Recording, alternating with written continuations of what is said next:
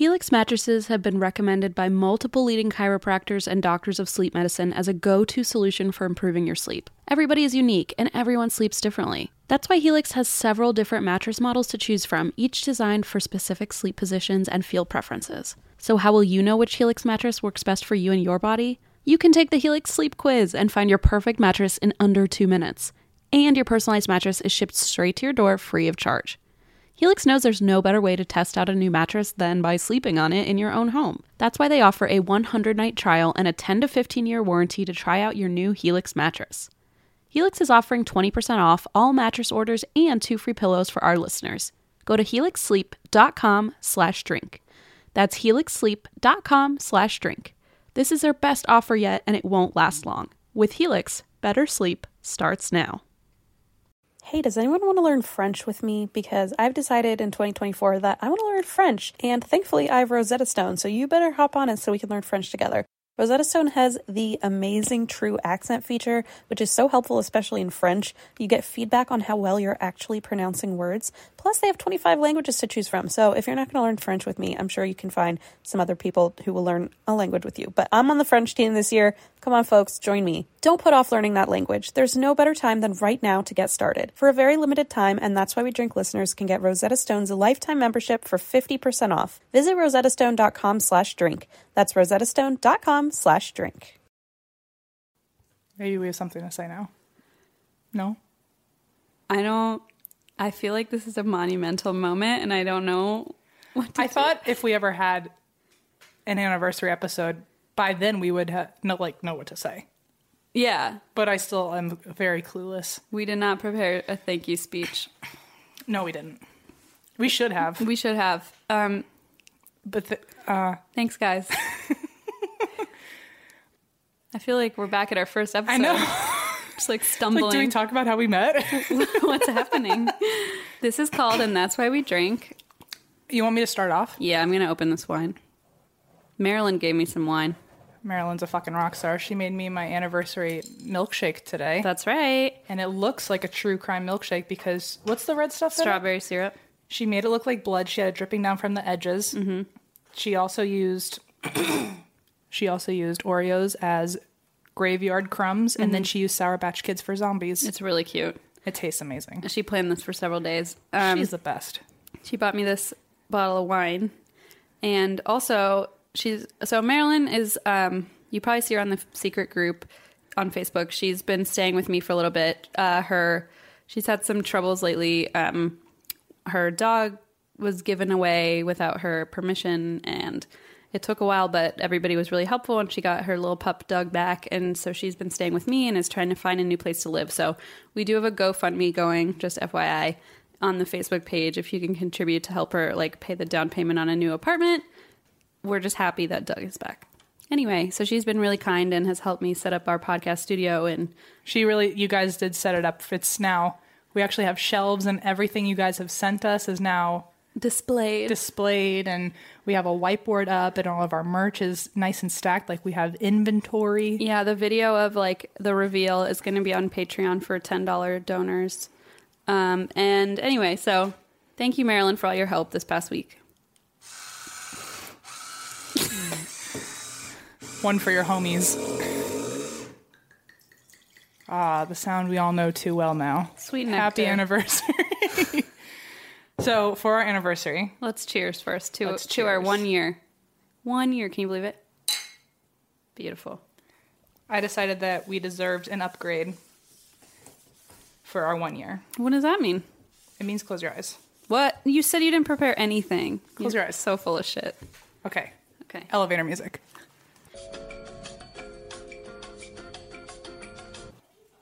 I'm still sitting here. Eyes closed. Alright, you ready, Christine? Ready.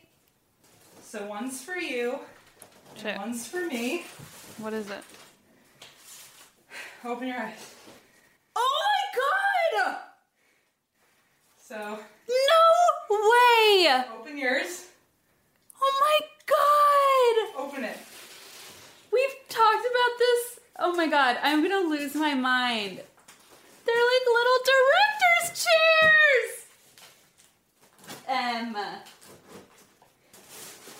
This is the one that all the actors have. Ready?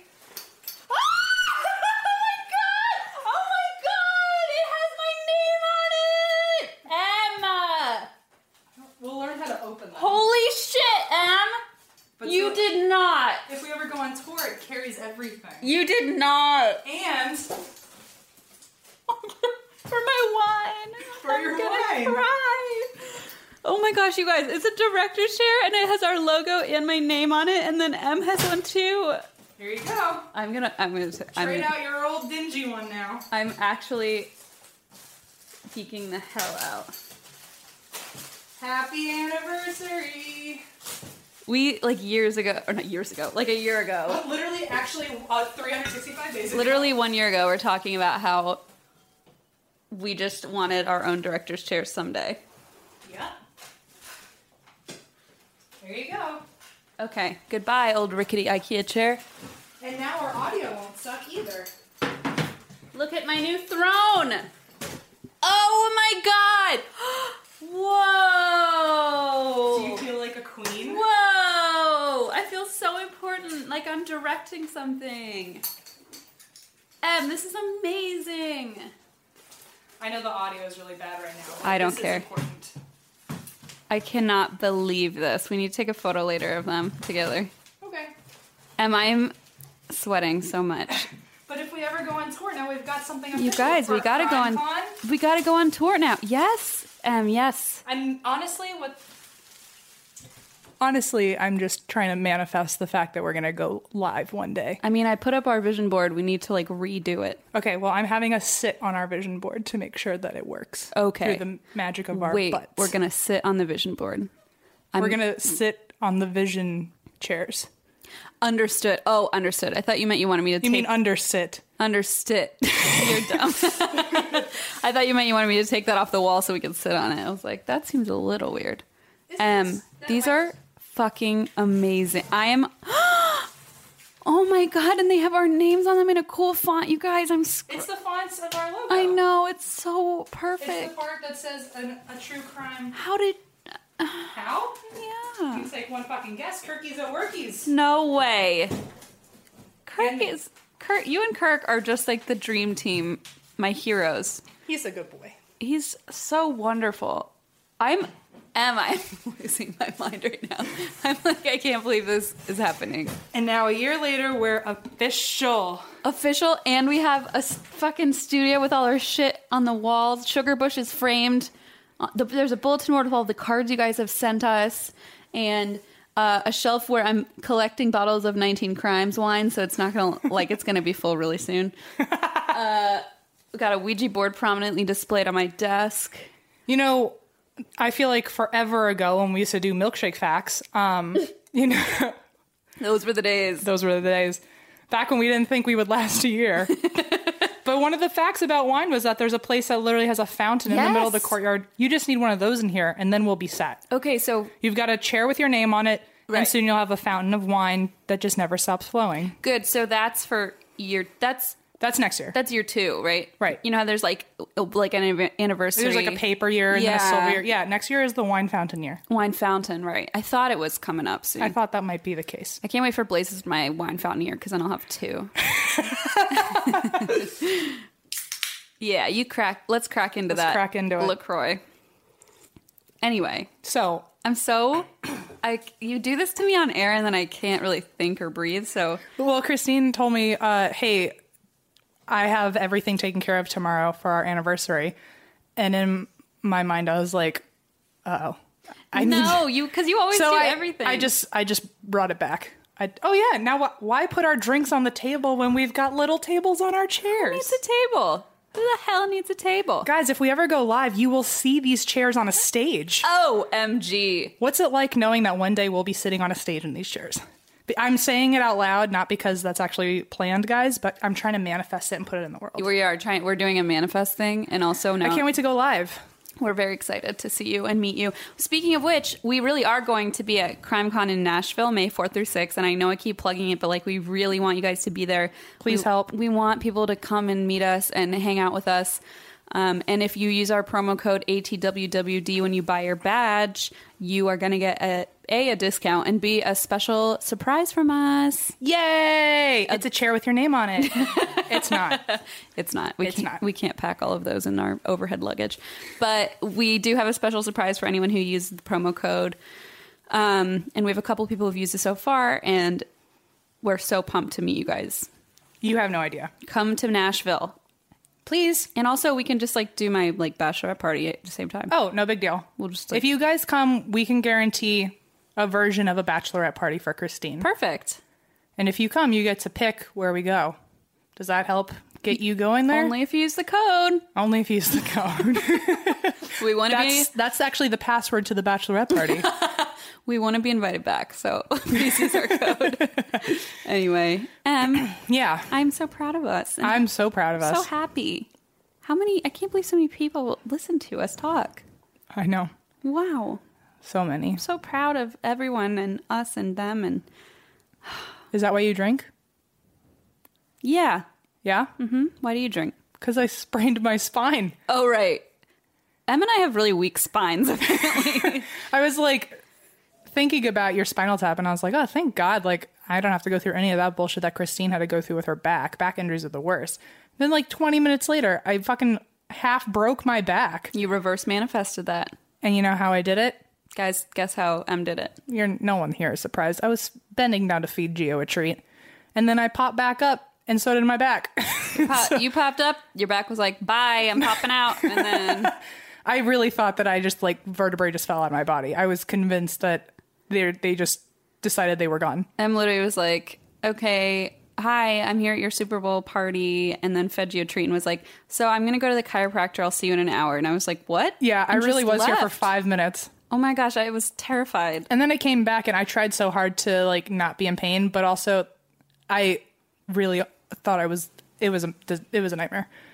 I remember you being at one point you tried to give me dinner. We were trying to feed you a hot dog. And you were like, should I just leave you alone? And I was like, yes. I know. Just go away. I was like, can I help? Do you want a Tylenol? Can I feed you this hot dog? Do you want me to leave you alone? And you're like, yes. And I was like, goodbye. Enjoy this. I couldn't even, it was one of those pains where you don't even care about manners. No. It was just I need you to fucking go away. Yeah. And I was in your house, so how fucking rude of me. No, but it wasn't rude. You were really struggling. I literally fell asleep on your couch in the middle of everybody. She has a couch that's meant for 5 people, and my 6-foot body lied on half of it, and everyone else had to sit on the floor. It's like a sectional where you took the main section. And I just lied there, and I found pictures of myself on Twitter later, and yeah, that was good. It was a good time. It was a good time. Well, not really, but for everyone else. Anyway, I won't go on about it, but that's why I drank. You have your sweater wrapped around your shoulders like it's a cardigan at a country club. I'm doing it because if I wanted to take it off all the way, I'd have to take my headphones off, and I'm too lazy. It's really bizarre. I mean, it's not bizarre, but it really looks like you're owning this whole director thing. Oh, yeah, that makes me want to take it off. No, you look like you have it wrapped around your shoulders. It's I just want to snap at someone to get me an Evian. An Evian, exactly. You do have your or LaCroix. Yeah, you do have one. So I just want to say that this episode is sponsored by our special friend, CK, Classic Kevin, host of Mirths and Monsters podcast, which I fell behind and I've been binging this week. It's so good, so hilarious. He has a Scottish accent, so you can't go wrong. And CK actually sent, because in early episodes we said if we hit a year or hit 50 episodes or whatever, that we would, it was a 50th episode, we would drink a $50 milkshake and $50 bottle of wine. Mm-hmm. And so CK PayPal'd us $100 for this episode. Oh, he's such a good guy. So I did not get a $50 bottle of wine. I bought a nice bottle of wine and an ice cream cake, and Marilyn made Emma milkshake. And then we're gonna, so CK's podcast, Mirths and Monsters, just started a Patreon. So I'm going to pledge the rest of the money to that. That's worth it. Yeah, so that was so sweet of him and thoughtful. And a lot of people have asked, did you ever do the $50 thing? And I'm like, well, also I recently looked up the $50 milkshake again, and I don't know how to come across edible gold leaves or Tahitian vanilla bean and shit like that. So I don't know how to recreate the $50 milkshake. What I was planning on doing if I were in charge, I was just going to spend $50 on a bunch of weird shit and make one of those like big stacked milkshakes. Oh, just like cookies and brownies. Yeah, and, an ice cream sandwich on top and a donut and shit like that. I mean, buying a $50 bottle of wine probably would have been easy, but I bought instead like four like $12 bottles of wine. Guys, seriously, shout out to CK though, because he's been one of our original listeners. He's supported us from the beginning. Since a year ago. A whole year now, he's supported us. He's been so helpful. He reached out to us on Twitter. He's been so kind and just compliments us left and right. He's told us if we ever need a place to stay overseas, he's got our back. He's just a good guy. He's a good guy, great guy. His podcast is so freaking funny and entertaining. And it's short, they're fun, short little episodes, so you can just easily binge the whole thing. It's so fun. So thank you, CK. Thank you, M. For the chairs, I know. For the chairs, but also for making this year just so wonderful. Aww. And changing my life. Aw. I was actually saying the same thing about you earlier today at work. I was just kind of reminiscing. I was looking back. A year ago, I was not literally in any place in my life was I where I am right now. Isn't it bizarre? I didn't live in the same place. I wasn't friends with the same people. I wasn't at the same job. I was in a different department, but everything around me has changed. And Same. You also gave me a girlfriend and a dog. Wow. I mean, same. I moved into a house. I got engaged. We started this project. You work at Nickelodeon? I got my dream job. I mean, this has been quite a year. Talk about vision boards. Mm-hmm. Guys, vision boards work. I know people laugh, but I'm not kidding you. It's true. Take some painkillers. No, don't do that. But that's what I did. But it's for health reasons. They were prescription. It's fine. Make a fucking vision board. It works. I think one of the first vision board manifestations I ever made, I'm pretty sure in one of the first episodes, I said Bruno Mars's 24K album was the best album of the year and it was only February.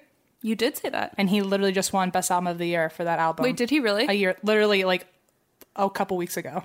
You went. I called that shit. If you can go back and no, play, you can quote that. You said that. Play the clip right here. Oh God, you make me do so much work. First, the elevator music. Okay, here it is. I'm gonna do my best to tell you all about this because here's the thing. I was also listening to the new Bruno Mars album while I wrote all the notes, so who knows how scrambled this is. Emily! All right, maybe I'll be even more messed up than it's supposed to be. It'll help. I promise. Let's go. Bruno Mars pairs well with a nice paranormal story. Bruno Mars' new album is the best album of the year, and it's only February, and I cannot be convinced otherwise. My soul hurts hearing you say that, but we'll discuss this at a later date. Okay. All right. I told you. I told you. Let's hope I found it. I just sat here and drank wine and hoped that my future self will have the energy to find it. I told you. If not, I'll just put elevator music in there. Just a loud beep. Also, maybe that audio was actually real shit. Maybe you're going to play it and it's going to obviously be episode 2. It's probably on some hard drive somewhere too. I don't know if it's definitely not on my laptop. Anyway, guys, manifest your dreams and then maybe a year later you'll have a podcast. I mean, Peak of Success podcast.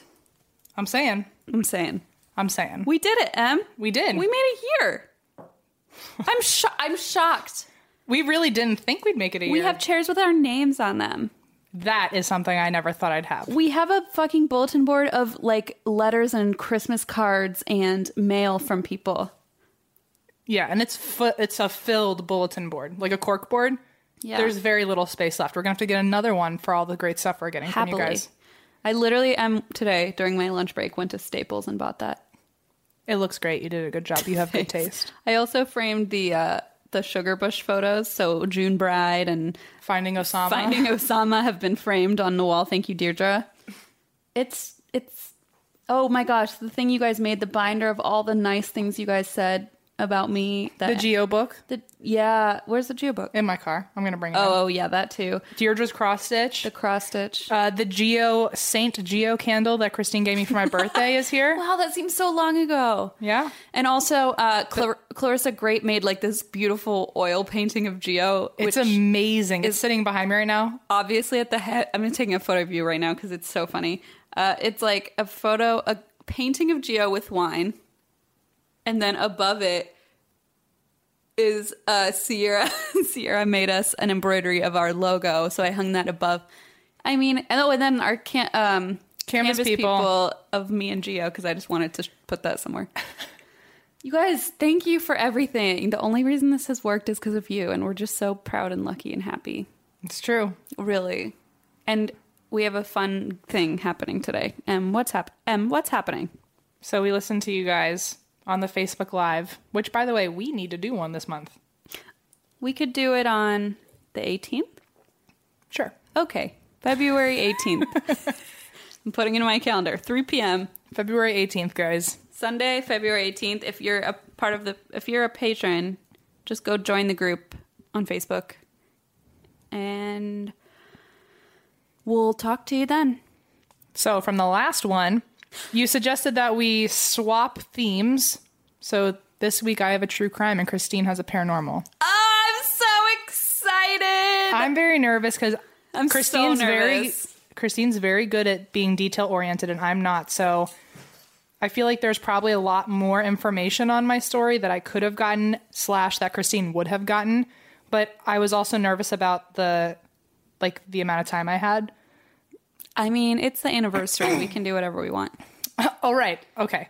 This story happened 120 years ago.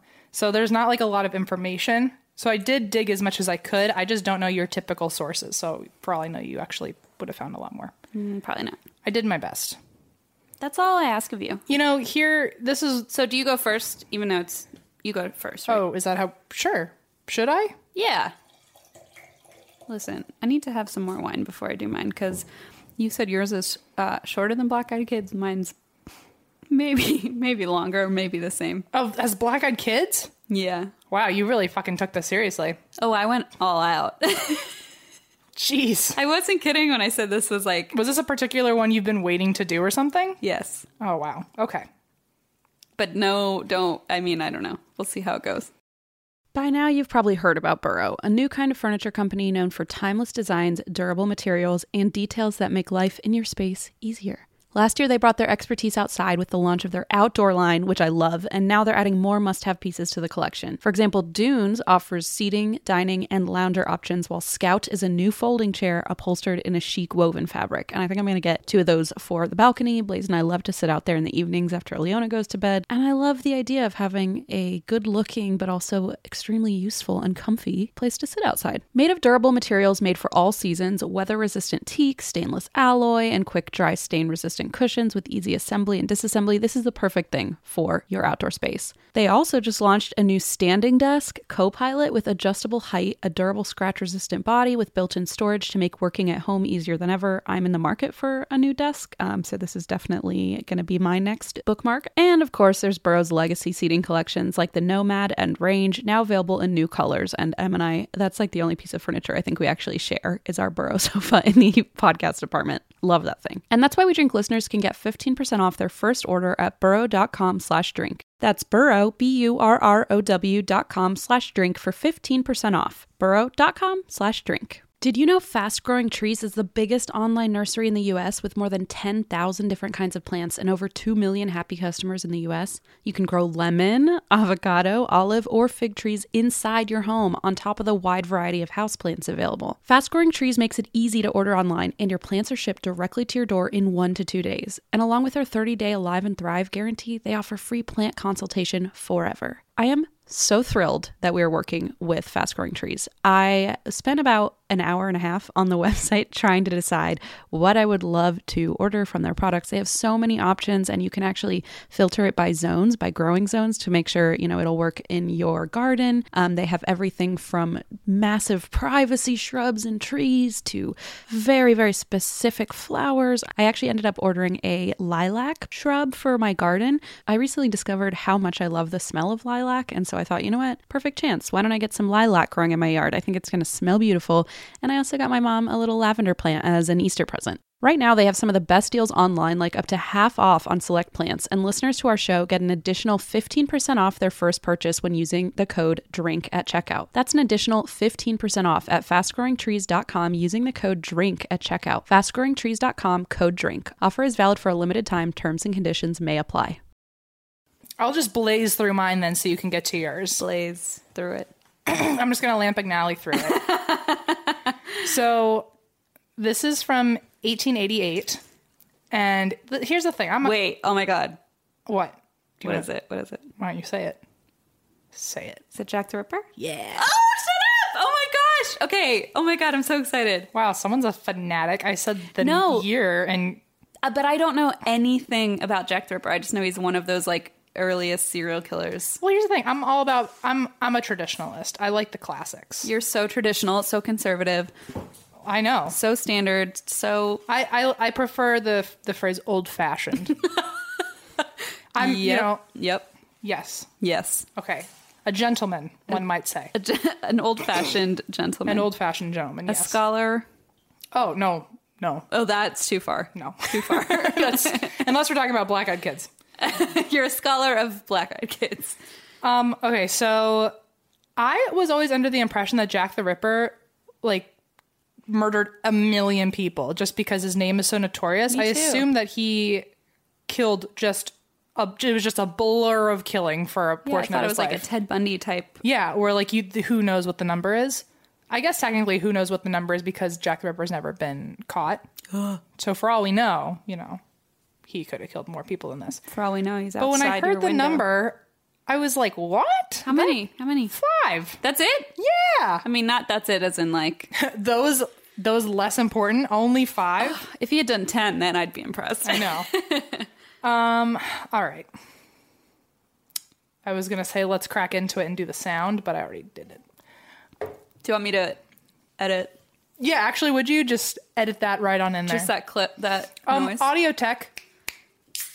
Don't you dare snap at me. But I'm sitting in a chair with my name on it now. Me too! Now we're both equally powerful. What do we do? I don't know. All right, go ahead. So, this started in August 1888. And it happened in London's East End. And of course, we're Americans and don't know what that means. So it is in the district of Whitechapel. So one of Jack the Ripper's names was also the Whitechapel Butcher. Oh. He was also known as Leather Apron. I don't know why. Something I probably could have Googled, but I also was frantically trying to get my notes done. Leather Apron. I think it's probably just for the best that I don't know. It plays to the imagination. It kind of creeps me out, so I don't want to know. Makes you think of like Ed Gein. Yes, it does. Like the nipple belt. Mm-hmm. I mean, Can you imagine like what a duo, like a superhero duo, like Leather Apron and Nipple Belt? It sounds like the SpongeBob, like, what are they called? Barnacle Boy and Mermaid Man. Mermaid Man. Mermaid Man and Barnacle Boy. Mermaid Man and Barnacle, which I just realized Mermaid Man is funny. It never occurred to me. Mermaid Man and Barnacle Boy, but instead it's Leather Apron and... Nipple Belt. Yeah, but he also had that creepy... He had a literal apron made of women's breasts. Remember? Yeah. Don't Google it. It's awful. Oh, I know. So it's Leather Apron and like actual woman's boobs and like apron. Breast apron. Okay, I like Nipple Belt better. Nipple Belt is somehow funnier, even though it's more painful. It's because it seems... I don't think it's more painful. If you chopped off a whole boob, that's probably... I think because it just seems less realistic. Like, it seems more ridiculous, so you tell yourself it's less possible more to really happen. Yes, it's more absurd. Okay, so Leather Apron, Nipple Belt. Yeah, it's like you and me. It's like... Which one are you? I'm... Nipple Belt. You duh. Obviously. I know a nipple belt when I see it, and it says boy. Christine Schieffer. Barnacle Boy through and through. Oh yeah, I'm Mermaid Man because I'm like low key like dealing with Alzheimer's already. Just forget everything. Your back's always broken, and you're just like... I'm just like, where are you? You're like, I'm a man who's a mermaid. I don't know what's going on. It's fine. People just kind of tell me where to go, and I'm like, okay, I'm a superhero. So, guys, watch SpongeBob. Anyways, Jack the Ripper. Let's go back. Let's travel back to 1888 real quick. Let's. Okay, so he was known as Leather Apron. He was also known as Whitechapel Butcher. But most people know him as Jack the Ripper because that was the signature on a letter that got sent to the police. Ew, creepy. So, but he identified himself as the Whitechapel Butcher in the letter, but signed it Jack the Ripper. So even he's having like an identity complex. So he's like, I am Nipple Belt, signed Barnacle Boy. See, that's not fair. You got to pick one or the other. He just wants it all. Several letters were sent to the London Metropolitan Police Service, also known as the Scotland Yard, CK. You must know about that. Oh my God, that's the board game I used to play. That you were like, what the fuck? And then a bunch of people were like, I mean, 2 people, but 2 people said, I played that too. And then what is the game you promoted yourself to, that Australian alcohol game. Oh. It's like Slap the Bag, but it's their version of that. It's where you take is it the bag out of the wine box? Yeah, something like that. Goonies? Goon. Whatever. They both sound ridiculous. They both sound too weird. Goonie game. So they the letters taunted officers about like their activities and basically hinted that more were to come. Uh-oh. And suspected theories are that like it could have been anyone. They have a list of like over 100 suspects. Holy shit. Which is why I always thought there was more than 5. I guess in 1888 you just like had nothing to do. What do you mean? Like I imagine like these days if there's like something that happened and there's more than 100 suspects, it's because some really wild shit happened to hundreds of people now they're looking at everyone. But if someone kills 5 people, like... I mean, it's still bad. But you're more likely to have, I feel like, more suspects because it's like, if like 100 people died, I feel like it's a much narrower suspect pool. I don't know. I guess that makes sense. I mean, maybe not. I feel like it's hard to say. I just assume that if I never hear of any cases where there's over 100 suspects, so I just assume that means that there's a lot going on compared to like a typical case. I just wonder why was Jack the Ripper like such a... I don't know. It's just, I mean, maybe at the time, maybe. I don't. But like with H.H. Holmes, he was like murdering people left and right. That's what I'm saying. Like he was murdering people left and right, and there were not 100 plus suspects for H.H. Holmes. So my thought is if there are 100 plus suspects for this guy, he must be killing more people than H.H. Holmes. That's bizarre. But he only killed 5 people and got all this like novelty praise by like really weird fans. And he's way more known than H.H. Holmes. Yeah, he's like he's known as like the first serial killer. Maybe that's why, because he's the first. The other one was Billy the Kid, was like one of the first killers. Oh, okay. They were also both left-handed. Fun fact. Well, they're known to be left-handed, but actually recently they found out that Jack the Ripper is right-handed. How do they find that out? Because they were looking back. There are still people called Ripperologists who are still trying to crack the code, even though whoever did it is dead now. Oh my. But apparently they always thought the Jack the Ripper was left-handed because of how he cut women. But they found out that he was actually strangling them first with his dominant right hand and then cutting them left-handed. So they actually don't know if he's right-handed or left-handed. Ambidextrous or something? Yeah. Ew. Anyway, fun fact for Aren't everyone. you left-handed? I am. That's pretty fucked up, Em. So in the late 1800s in London's East End, it was mainly an area of skilled immigrants that were trying to like make a new life for themselves. Mainly Jews and Russians lived in that area. And it was notorious for like a violent, heavy crime area. And prostitution at the time was legal. It was only illegal if the practice caused a public disturbance. That was the one thing that like vetted whether or not it was like inappropriate. So just like be discreet and you're fine. Yeah, it's like actually just like go upstairs and then it's fine. Wow, okay. But you could be as open as you wanted about it. You just couldn't like do it in the middle of the road. Cause a disturbance. Right. Okay. So there were thousands of brothels, and there was also a lot of low rent lodging that just provided sexual service as like a benefit to living there. Okay, so here we've got our saltwater pool, our gym. And to our left is the brothel. There's the sex workers all in there. Yep. Oh my God, that's horrifying. What a time. Can you imagine if you time traveled back there and they were like, oh, are you part of the brothel? Yeah, they'd be like, welcome to your spot in the brothel. Yeah, like, I'd be like, what? So at the time, it was also like you could basically like kill a sex worker and like no one thought of like...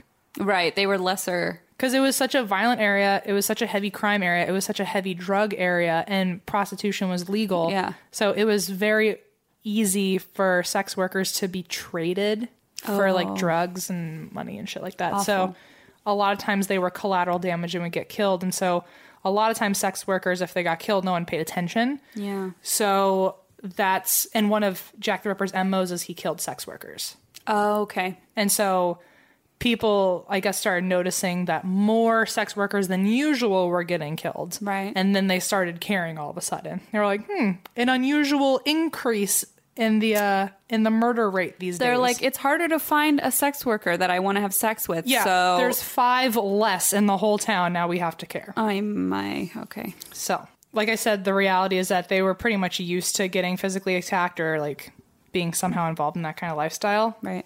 But the difference between those attacks and Jack the Ripper's killings is that they weren't considered a typical attack on a person. They were considered, quote, sadistic butchery. Oh, no. Now that sounds more like the Jack the Ripper I envisioned. Yeah. On your vision board. I don't want Jack the Ripper on my vision board. He apparently, his killings gave the impression to people that he had a true hatred for women in general. Oh, wow. And his type was, I'm just going to go through like his like MO. Mm-hmm. He killed 5 main women. There's actually more like 6 or 7, but we don't know if we count them or not because they can't tell if they were his doing because one of them was so early on that they don't know if that was actually the first real victim. Right. And one happened later and they don't know if that was the last real victim. Right. But out of the 5 main victims, they were all about the same age, 30s to 40s. He only killed on the weekends or bank holidays. What? Which is very weird. So I wonder if that means he had like a day job. So he worked a 9 to 5. Classic hardworking man. Classic Jack the Ripper. Yeah. Oh yeah. Most of them had pelvic mutilation. Oh no. I'm sorry to say. Oh no. Most occurred between 3 a.m. and 6 a.m. Dude. So people these days, aka us, would be like, that's fucking early. Or that guy never goes to bed, and that must be like the latest his night goes. But back then in the 1880s, that was literally considered our like 6 o'clock, 7 o'clock now. Really? So that was like wake up time. Yeah, it was like rush hour traffic. Although I don't know how many cars were on the streets, so maybe it was like rush hour carriage traffic. Or like you just bumped into a lot of people. The streets were busy. There were mules and ponies everywhere. It's like when our grandpas were like, we walked 5 miles uphill both ways in the snow barefoot. No and it's like, shoes. Wow, you must have come from the 1880s with Jack the Ripper then. You must not have known what a car was. So, okay. So 3 a.m. was considered a normal wake up time is what we're saying. Yeah, that was like on the early end of normal early. But so it was like 5 a.m. on a weekend or bank holiday. So it was like when people weren't in rush hour carriage. That's a good point. Traffic. That's a good point.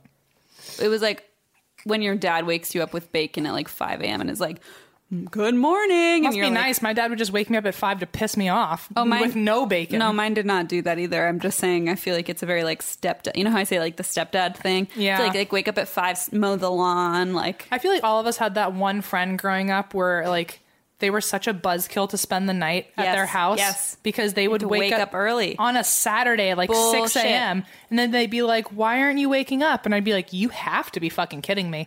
And I was like 5 and knew that was the right response. Anyway. But yeah, there are those dads who wake up and like mow the lawn. My friend, like that, her name was fucking Rachel. Yeah, it was. And I hated sleeping at Rachel's. I loved sleeping at Rachel's. I hated waking up at Rachel's. See, that's the key. Mm-hmm. There's 2 sides. I didn't like it. And they all went to bed at like 7. I was like, what is wrong with you? Anyway. Hi, Rachel. Celine's dad would wake us Rachel's a mom now. She's not listening to this. Oh my God. She's waking her kids up at 5 in the morning. Oh, I already hate that kid. Celine's dad would wake us up going, wakey, wakey, eggs and bakey. And we were like, no. And then he would just come in and be like, wakey, wakey, eggs and bakey. And then what he would do is he would leave the kettle on to like make that hissing noise, but he just wouldn't turn it off until we got so annoyed that we had to go downstairs and turn it off. And then he's like, you're up. Like he would literally just let it go and go and go and go. I hate parents. They suck. My mom used to do that thing where she'd be like, and then I'd be like, what? And she'd be like, are you awake? And I'd be like, I fucking hate you. Oh, good, you're up. Or I'd be sleeping on the couch downstairs taking a nap, and then she would like absolutely intentionally be way too loud, so I'd wake up and she'd be like, oh good, you're up, and then leave. Not even to like tell me a story or to ask me to do something. She just wanted to wake me up and then just leave. It's like that thing where parents come in and then leave the door open, and it's like, why the fuck did you do this? What do you want from me? I just see Linda like stomping around like, oh good, you're awake. She used to do that. Or she would do the dishes like louder really than she needed clanging, to do. Yeah. Ugh. Hi, Mom. Listen, it's hard being a millennial. Our parents really troubled us as children. Yeah. Obviously, like, our generation had the hardest time growing up. Like, I don't think anyone really understands. Like, between, like, not getting hit and, like, child labor laws being there, like, all we had to do was sit on a couch and, like, stay alive. I mean, and also there was Go-Gurt. Like, life was tough. We had Lunchables. It was ruthless out there. It was the wild, wild west. That's why we don't know how to do anything now, except start podcasts. I mean, I don't know. We look like... We have, like, pictures of squirrels dressed in wedding dresses on the wall, so I feel like we've made it pretty far in life. I think so. I have a fucking oil portrait of my dog hanging on my wall. Life is weird. Let's go back to the 1880s. No, in the 1880s, we'd both have 10 kids by now. Oh, I'd be dead for sure. I don't... Drank yourself to death? I don't live through Me too, 10 kids. honestly. I mean, I just feel like I have one kid and I'm like, oh, I can't handle this, and then I die. Like, there's no epidurals. There's no, like... I just would die. Like, props to everyone who survived. Imagine being LGBT in the 1880s. No, exactly. What the fuck? I would literally die, not by choice. No, exactly. Anyway, let's describe Jack the Ripper's appearance. Oh, right. Jack the Ripper. Like, we had a reason to be here, I think. Ew, how do we know his appearance? Because several witnesses after the fact would say, oh, I saw that girl, and then 10 minutes later she was dead. But when I saw her, she was walking with this guy. Oh, okay. So, the general consensus of his appearance Can I tell you what I envision, have always envisioned him? This is why we have a podcast. This is the only thing I've ever wanted to hear you say. What? Jack the Ripper's appearance. Because in my head... I've been waiting a year. I've established this weird thing in my head because I don't know anything about Jack the Ripper except, like, the name and, like, the fact that he's Jack the Ripper. Right. In my head, he has a big cloak. He does in my head, too. With, like, a bowler hat. He's, like, a creepy-ass cloak and, like, is just kind of hunched over and icky. Oh, no. Like Gru from Despicable Me? No. Like, thinner. He, like, has a cloak over his head, and he has, like, a knife in his hand. A big-ass butcher knife in his hand. That's what I picture. Oh. Okay. And I think it's because when I was little and I heard Jack the Ripper, it just sounded like... Like the guy from SpongeBob with the spatula hand. Yes. That's probably where I got that. Oh, God. Everything relates to SpongeBob. Your whole life is a foreshadowing of today. Oh, God. So he's described as having a shabby appearance, being about 30 years old, 5'9", fair complexion, small, fair mustache, and wearing a red handkerchief or neckerchief, and a cap with a peak. I don't know what that means. Like a point? I guess so. Like a pointy cap? I don't know. This was how people that used to play with hoops and sticks described him. So things have changed. Okay, so here's the first killing. It happened on August 31st, and it was the body of Mary Ann Nichols, who was 42. She was found in Bucks Row, which is now called Durwald Street. And her face was bruised. Her throat was slashed twice. And nearly severed. Oh, no. So, like, such deep cuts, her head was almost off. Oh, my God. Her stomach was hacked open and slashed several times. What the fuck? Do you know what happened, was she alive when that happened? Do we know or not really? So that's the thing. Like, I tried to research that kind of stuff, but because no one really saw her, the last thing that witnesses saw for a lot of these girls is that they were just walking with someone, but then he seemed to take them to discreet areas. And also, like, the forensics back then weren't like, oh, right. We can tell. It's like the John Mulaney thing of, a puddle of blood, gross. Mop it up. Now back to my hunch. Literally, on my favorite murder today, they were talking about how back then they'd be like, okay, so who else can we bring in to look at this? Like, reporters, like, why don't we get everyone on South Street to come in? And John Mulaney does such a great bit about that exact thing, about how, like, gangsters back then, like, they wouldn't even, like, put on masks. Like, if they went to go rob a bank, they would, like, dress up like they were, like, going to church in Atlanta. Like, put on a little corsage. And then they like shoot their name into the wall. He was like, what, were bullets I'm free? Here. Yeah. If anyone asks, it was Val and Joe and the Suggins gang. Like, Karen was like, are there any children that want to come in and stomp around and look? Like, what else can we do to...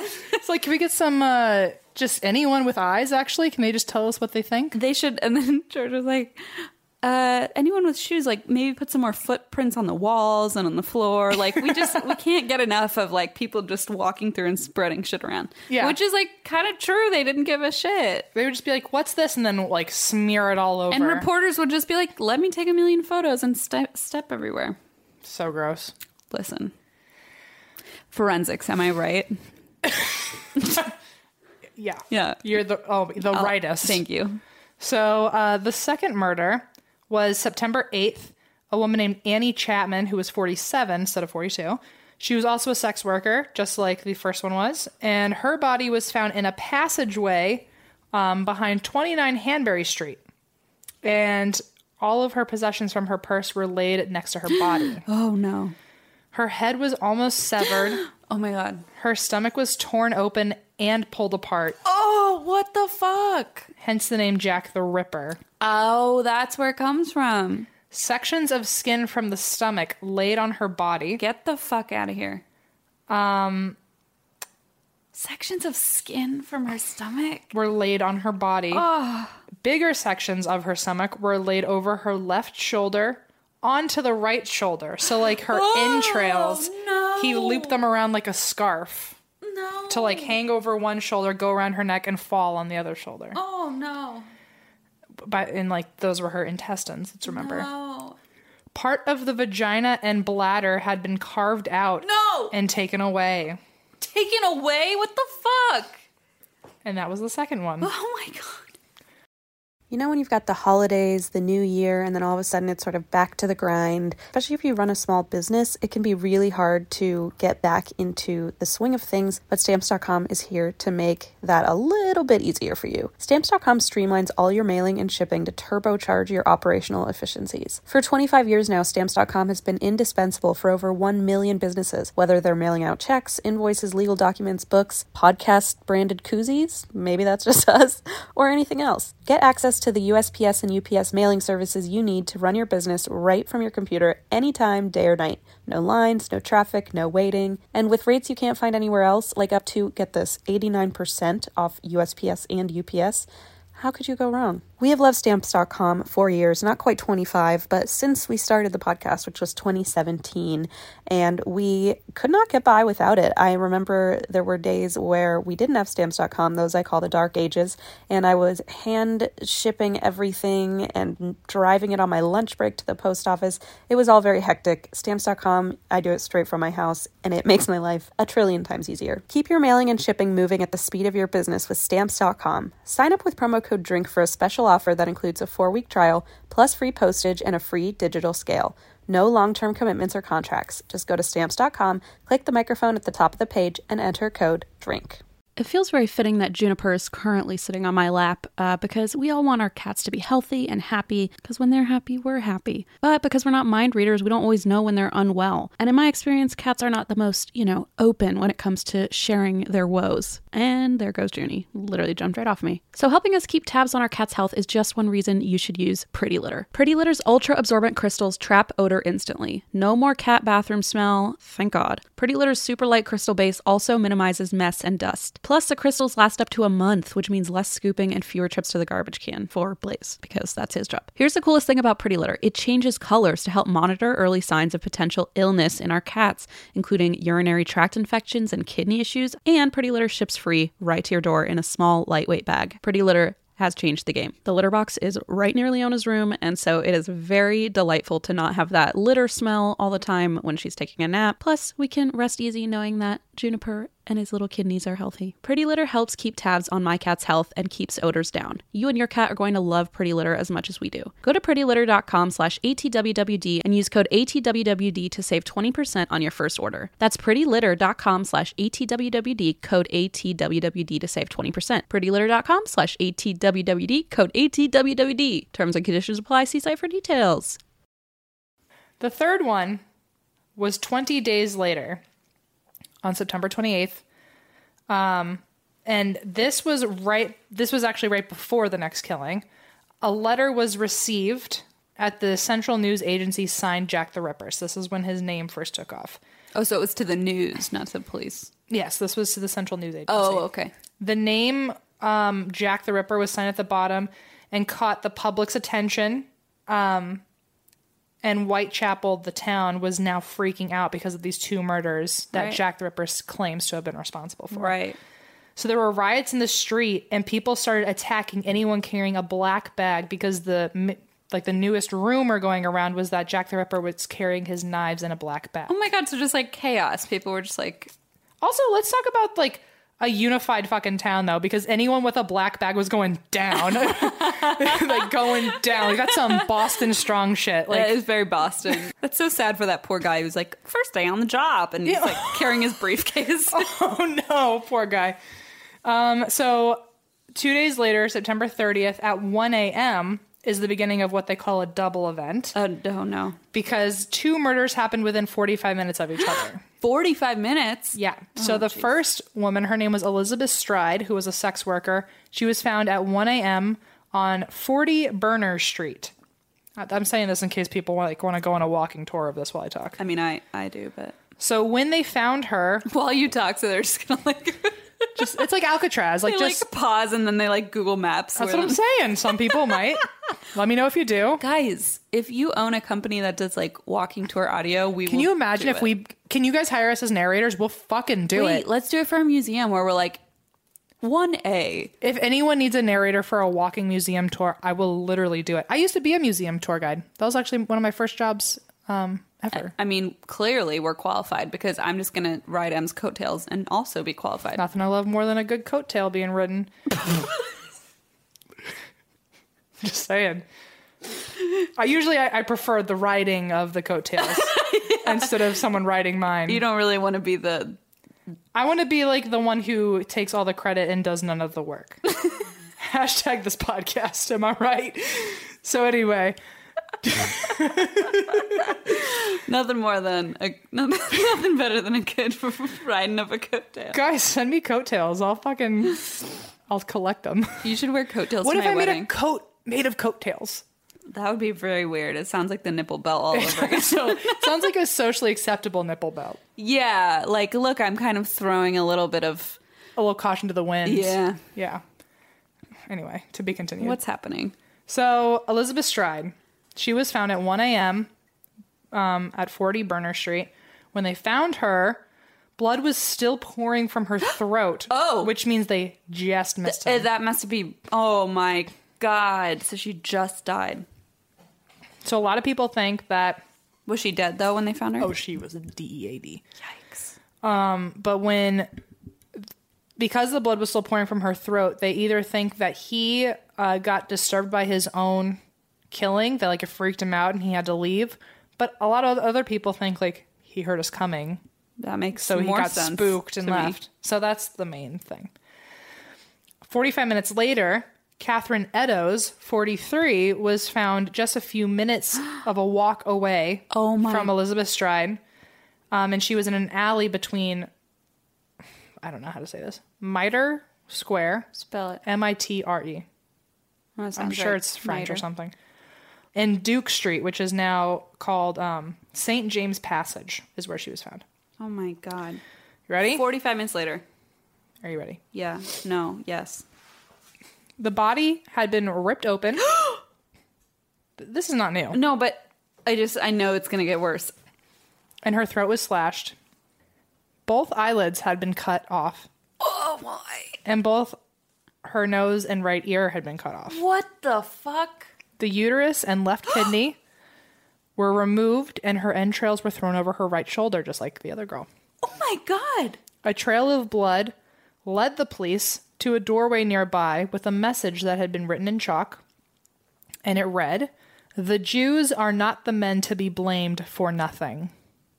What? And the beginning of World War II. No. And then Hitler was like, wait a second. And Hitler was like, I agree. Oh my God. To your point of how people handled evidence back then, the city police thought that the, quote, graffiti should be photographed when the light came up. And so they were going to come back later and take a picture of it. But before they could, the head of the Metropolitan Police ordered to rub it out so that no Jews walking by would be offended. Mop it up. They don't have a fucking lantern to take a photo Jesus. I mean, obviously their cameras were not high def because they were cheap. Yeah, but all you have to do is get some lanterns up there. I know. I mean, listen. It's all it takes is a lantern or two. That's my new motto. We could find a way to make that pretty metaphorical. All it takes is a lantern or two. Mm-hmm. A light within yourself. A lantern or two within yourself. That's what I'm saying. Glow from within.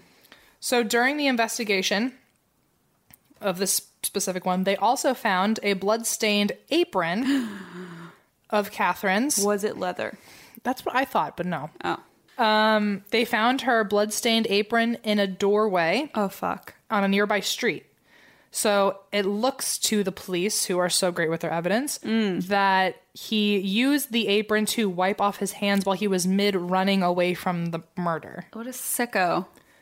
But because he was running while wiping his hands, they think, he was able to think while also in a frantic state, so he must know his surroundings. Right, okay. So they thought that he must be a local man. Okay. Whatever. Sure. They're using what they can, I guess. It's fine. As far as, so because it was a double event within 45 minutes of each other, the police were like, we're going to put more police out there on the streets and we're going to scare them away. Like, let them know that we're taking this seriously. And no one got murdered for like another month or so. Like, it actually did die down for a little bit and people were getting less scared. But there's another thought that that's not the true theory, that he stopped killing because he was afraid of the increase in police. It was some believe that he actually didn't commit the double event and that the first murder that night, Elizabeth Stride, wasn't actually him.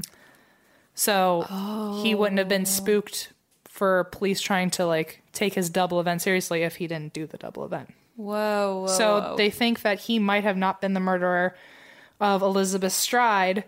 Because was that the super violent one where the uterus was taken out? That was Catherine Eddowes. Oh. Elizabeth Stride was the one who blood was still pouring out of her throat. Oh, right. That was the first one. The one at 1 a.m.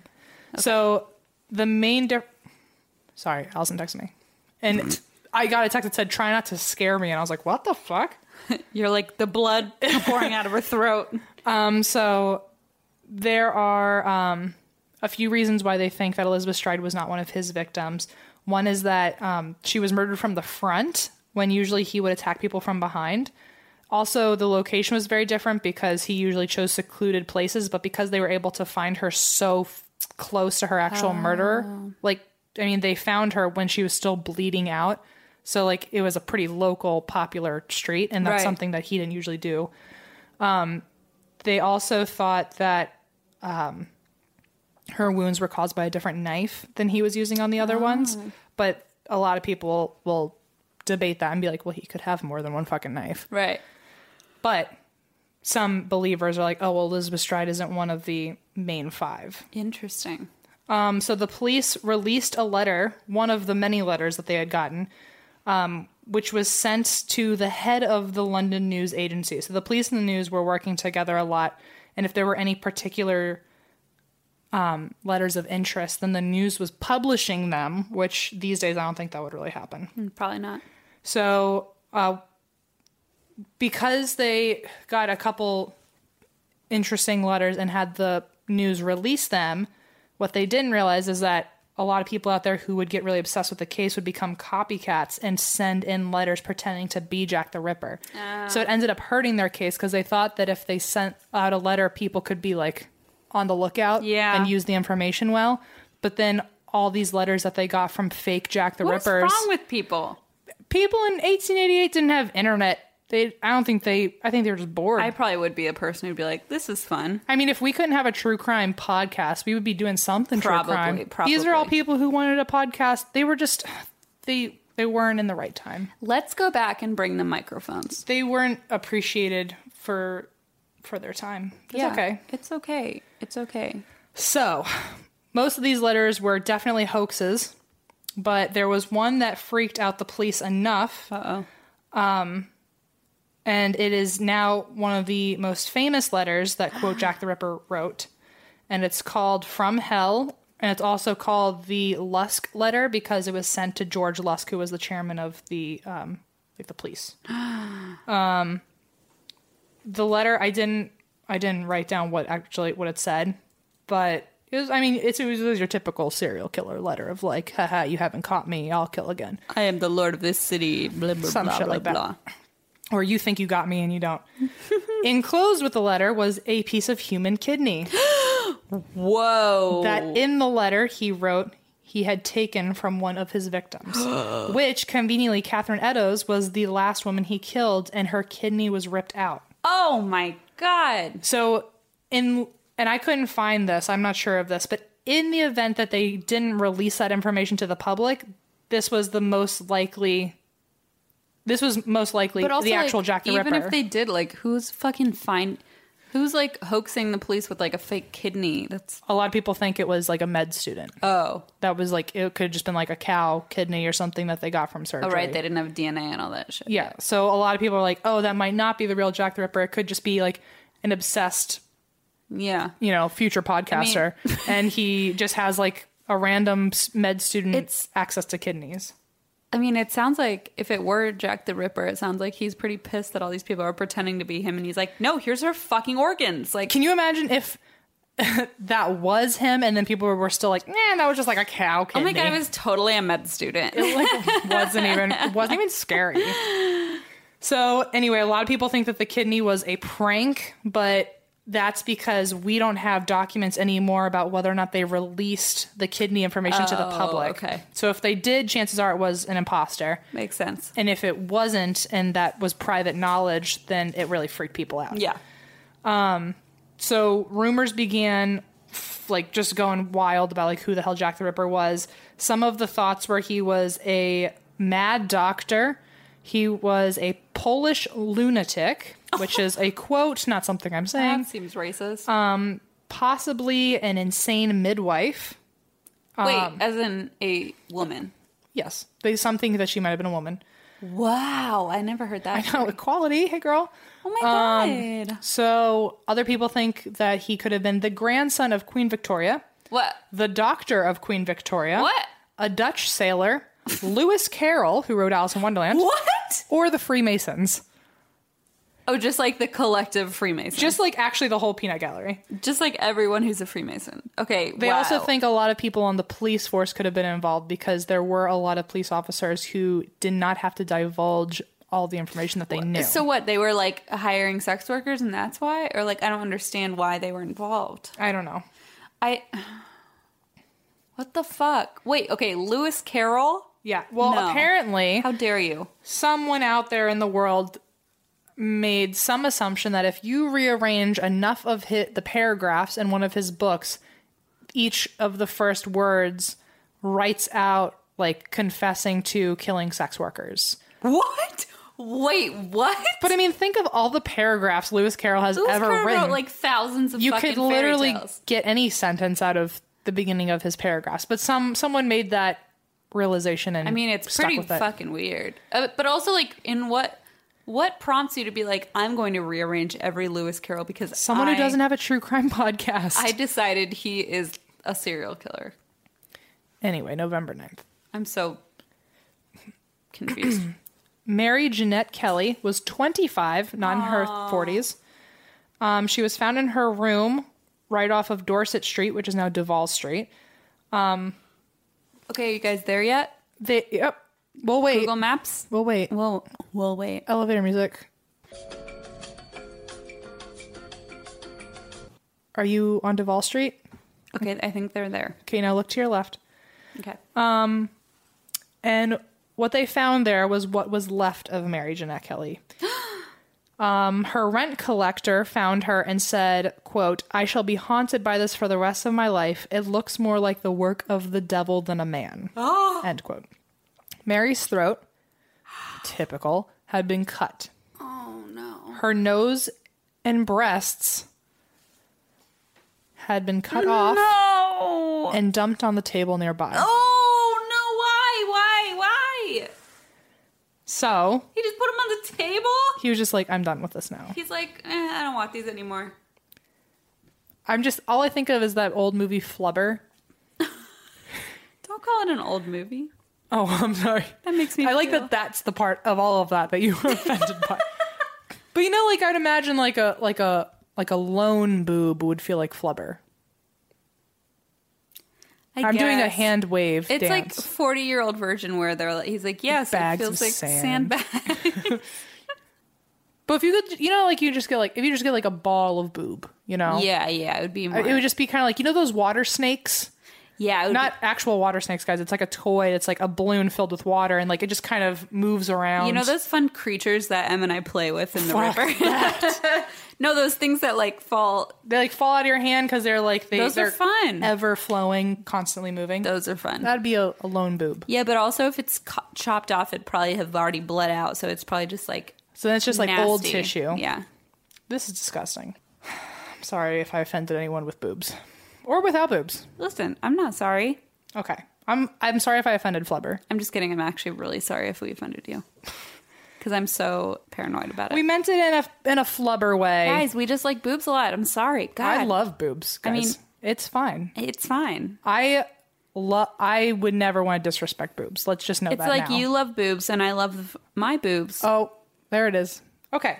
Anyway, we all feel bad for Mary Jeanette Kelly. Really, if anyone should be offended, it should be her rolling over in her grave. She's going to truly haunt us now. So the public outcry that came after this whole instance, the head of the police force, the chief of police, ended up resigning because he just couldn't take it anymore. Oh, fuck. Fair, I mean, think. I don't blame him.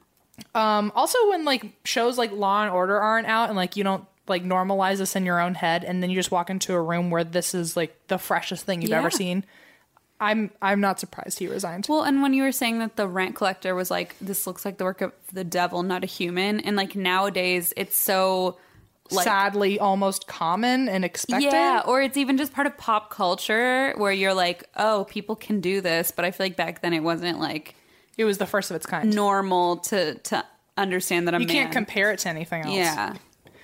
So many people think that the police were the ones involved, like I said, as a way to get sex workers off the streets.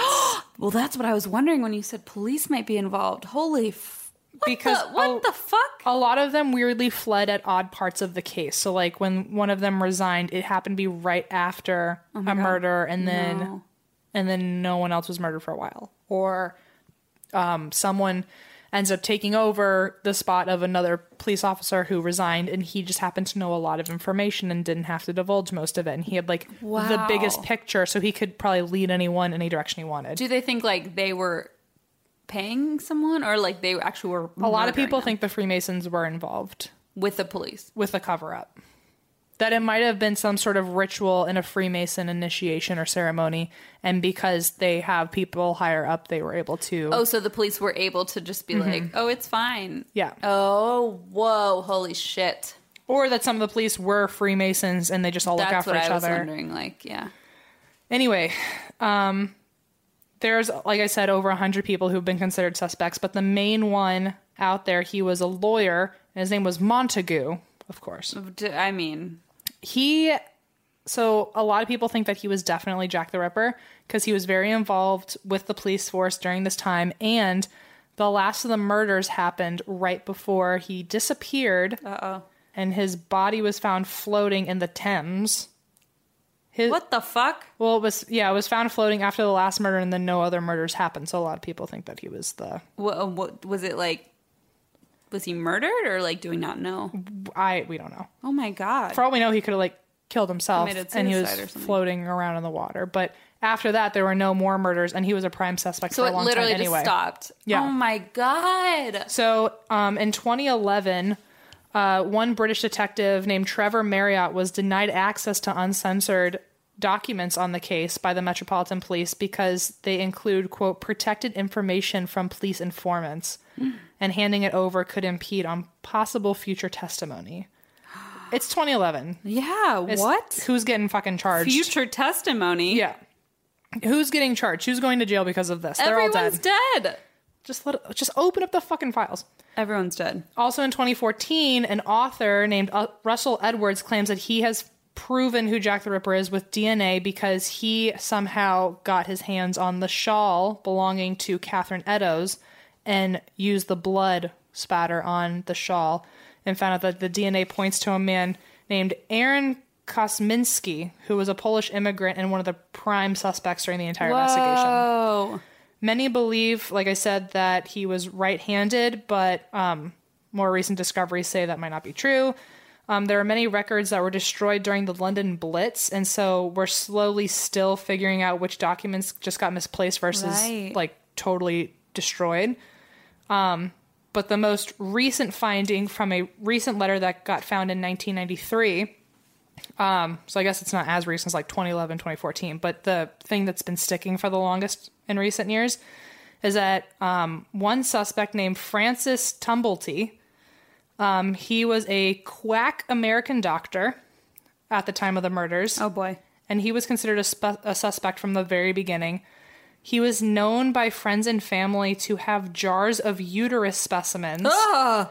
And when asked why he didn't invite women to dinner, his, quote, his face turned as black as a thundercloud and would say, "No, I don't want any such cattle. And if I did, I would, as your friend, sooner give you a dose of quick poison than take you into such danger." And he was known to, quote, fiercely denounce all women, especially fallen women. What the fuck? But apparently he matches the description and all that. So, oh my god, so we still don't know who it is. No, we never will, because it's too we never old. will. Oh my god, that's horrifying. Time machines, are you listening? Hello? Hello? Fresh. Listen, think of all the crimes we would solve if we could go back in time. Let's make it. Think of all the crimes we could commit. Oh, wow. No. TV show. Are you listening? TV? Hello, Fresh. Fresh, are you listening? Hello, Sci-Fi Network. Discovery? Take us. We'll do whatever you want. Travel Channel. True TV. True TV. ID. The Learning Channel. Discovery. There's so many options. It's like, why aren't you here calling us? Hello, Drunk Mystery. Hello, Drunk Mystery. It's us. Okay. Are you ready for my ghostly adventures? Oh, yeah. So I was going to do the DLF pass. I thought you just might. I was going to. Mm-hmm. And then at the last minute, I changed my mind. All right. So you better do that soon. Oh, I plan to. Okay, good. I actually kind of hoped that you wouldn't do it. Yeah. Because I feel like you do a really good job of it, and I want to hear you do it. But also, I was like, you know what? There's something that I'm more passionate about and know more about and I'm more interested in, and it's not a typical ghost story. So I hope it still counts. But it's something I've been fascinated by since I was really little, and it's like past life experiences, like children who That's awesome. experience like past lives. I love that shit, and I have a lot to say. Fascinating, right? Yes. So I've been studying this literally since I was probably 10 when we got a desktop computer, a Dell, and I was like constantly Googling weird shit like children who were pilots in World War II. Like, I was really psycho. They had a TV show for a while, too. Yeah, it was called The Ghost Inside My Child. Yes, it was such a good show, too. A&E, baby. It was such a good show. Annie, why the fuck did you quit that? Are you listening? Hello? Fresh. We want a show. We want a show, and we'll bring that back. That was a great show. The Ghost Inside Us.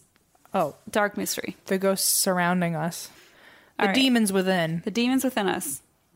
CrimeCon. Okay, so this is going to be sort of similar to your structure of the Black Eyed Kids episode, where it's kind of like... All I want are the stories. Just give me the stories. It's literally like some history theories and then just like a bajillion of people's stories. Good. It's so fascinating. That's all I want. Okay. So I just want to give credit. These are where I got... Okay, so I got a lot of information from Ranker, BuzzFeed, Psychology Today, Bustle, Collective Evolution, University of Virginia School of Medicine. Hey, UVA, how you doing? And a variety of other articles. So I just want to point out, like, this is not just from some blog. Like, I got this from all over the internet, including, like, actual medical websites. Okay, so... I know that past life experiences / the word reincarnation is a buzzword, and a lot of people are like, oh, God. You can go ahead and turn off this episode if you'd like. That's fine. No, don't. Come But back. Don't. Because it literally says in my notes, but don't turn off the episode.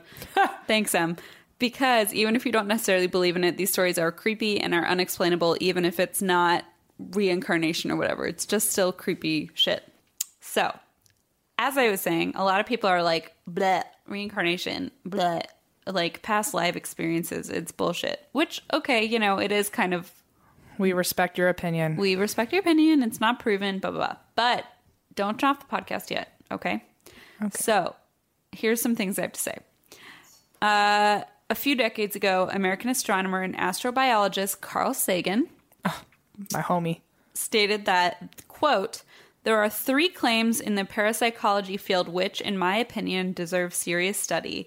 One being that young children sometimes report details of a previous life which, upon checking, turn out to be accurate and which they could not have known about in any other way than reincarnation. Mm-hmm. Amen. Quote Carl Sagan. Quote Carl Sagan. Just saying. For the people who like to use sources. Anyway, I assume every person who's a scientist is now on board, right? Yes. I think so. The only one I'm waiting on is Neil deGrasse Tyson. You got a quote from him? Come on. He's on there.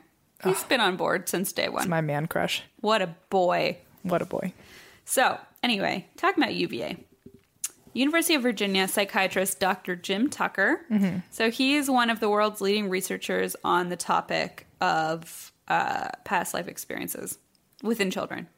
And he actually works at the University of Virginia School of Medicine in the Division of Perceptual Studies Department, which I envision you will probably be an assistant or like a, whatchamacallit, when you're like a temporary professor, like an adjunct?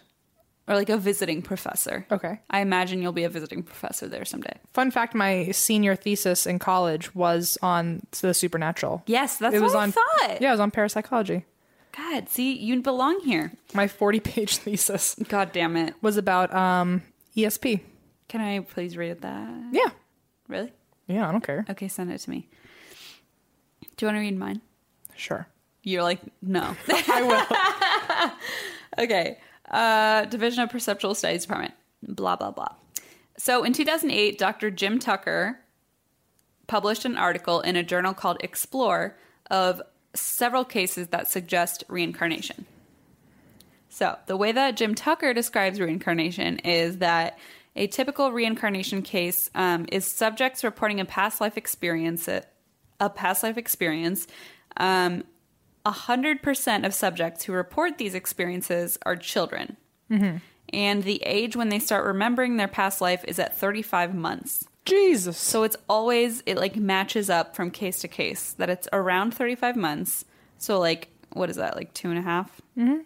I don't know math. Well, 36. No, like 3, almost 3, 2.5, 3 years old. Yeah, 3 years old. Their descriptions are often remarkably detailed and specific, and the children typically show very strong emotional involvement when they speak about their experiences. That's awesome. Some even cry and beg their parents to take them to what they say is their real family. Yeah. There's also a project called Aware, which was created by Dr. Sam Parnia, and I got really excited when I read this because... So he's the assistant professor of medicine at Stony Brook University School of Medicine. He is really famous in the work of near-death experiences. He actually wrote a book that I love that my dad recommended to me after he heard an interview with Dr. Parnia on NPR and recommended this book to me.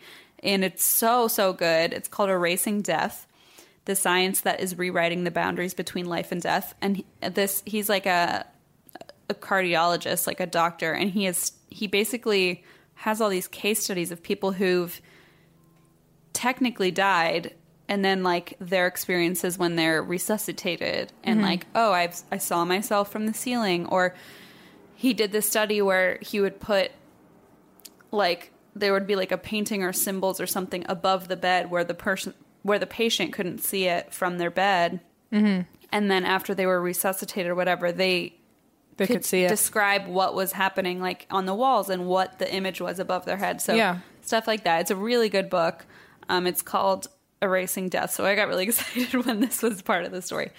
Anyway, the point is that there are medical doctors, like truly cardiologists and like cutting edge scientists, studying this phenomenon. And there are a lot of theories out there that are actually being taken seriously by the scientific community. I'm going to say something. I'm ready for it.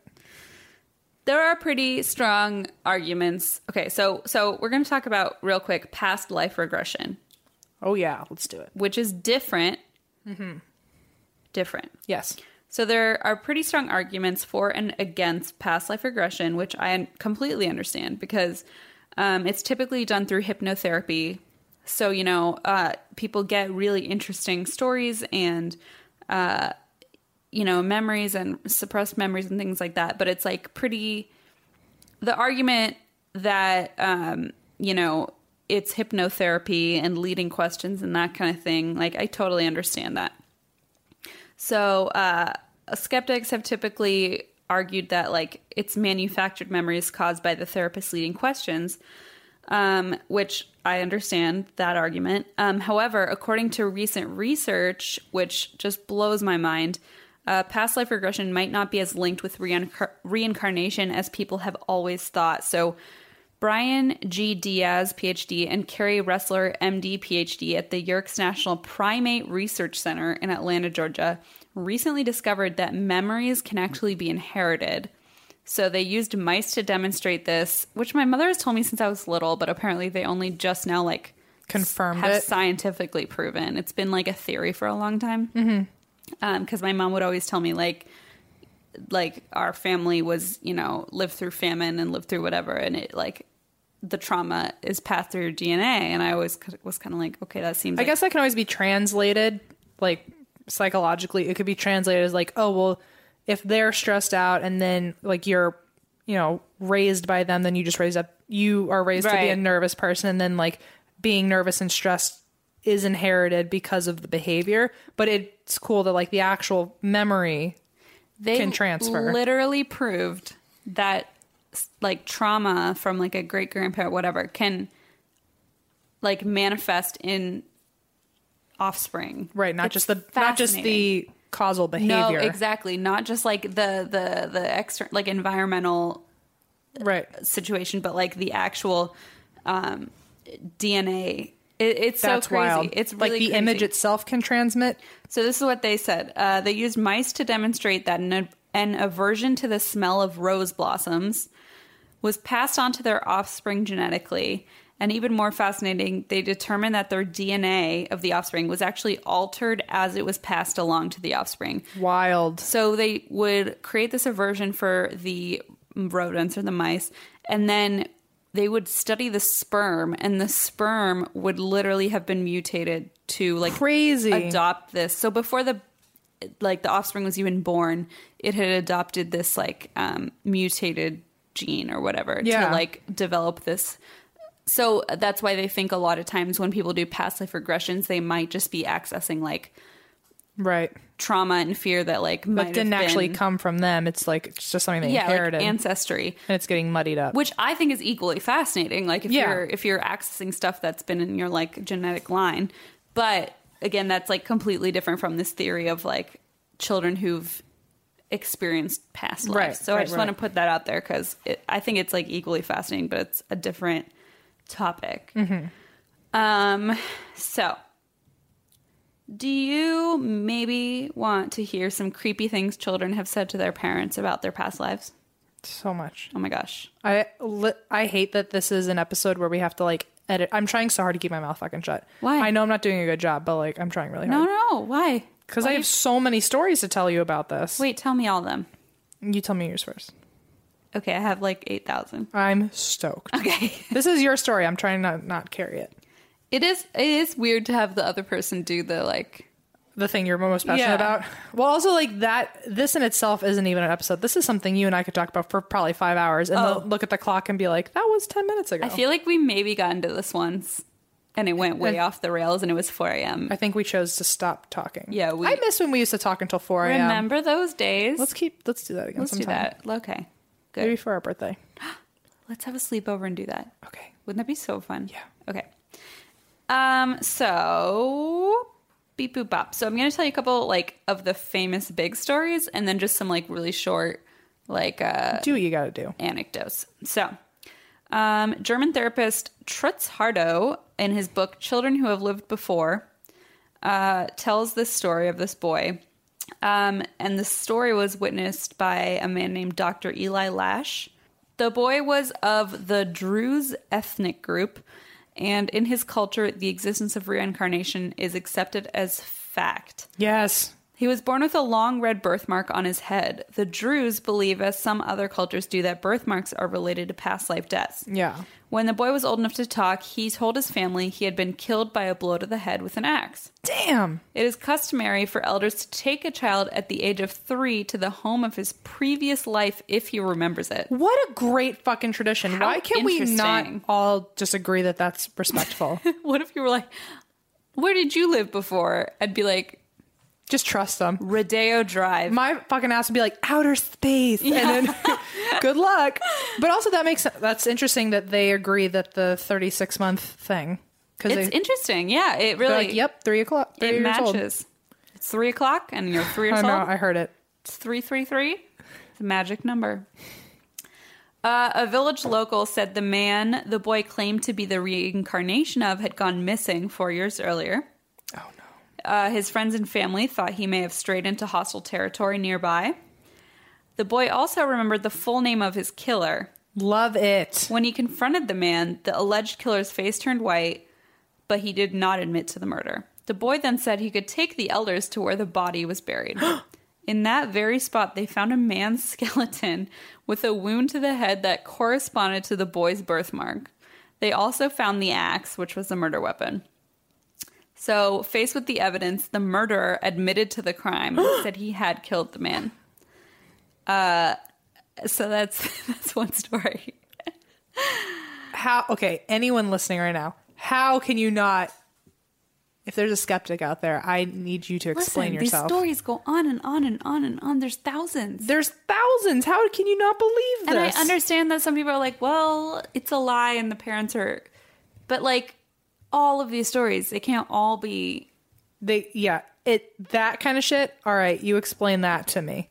And they were just like, yep, this is normal, okay. Like, it wasn't weird to them. You know, what's weird to me is that you think it's weird that it's not weird, because you and I are going to be those exact parents. Oh, for sure. If my child Take me to your killer.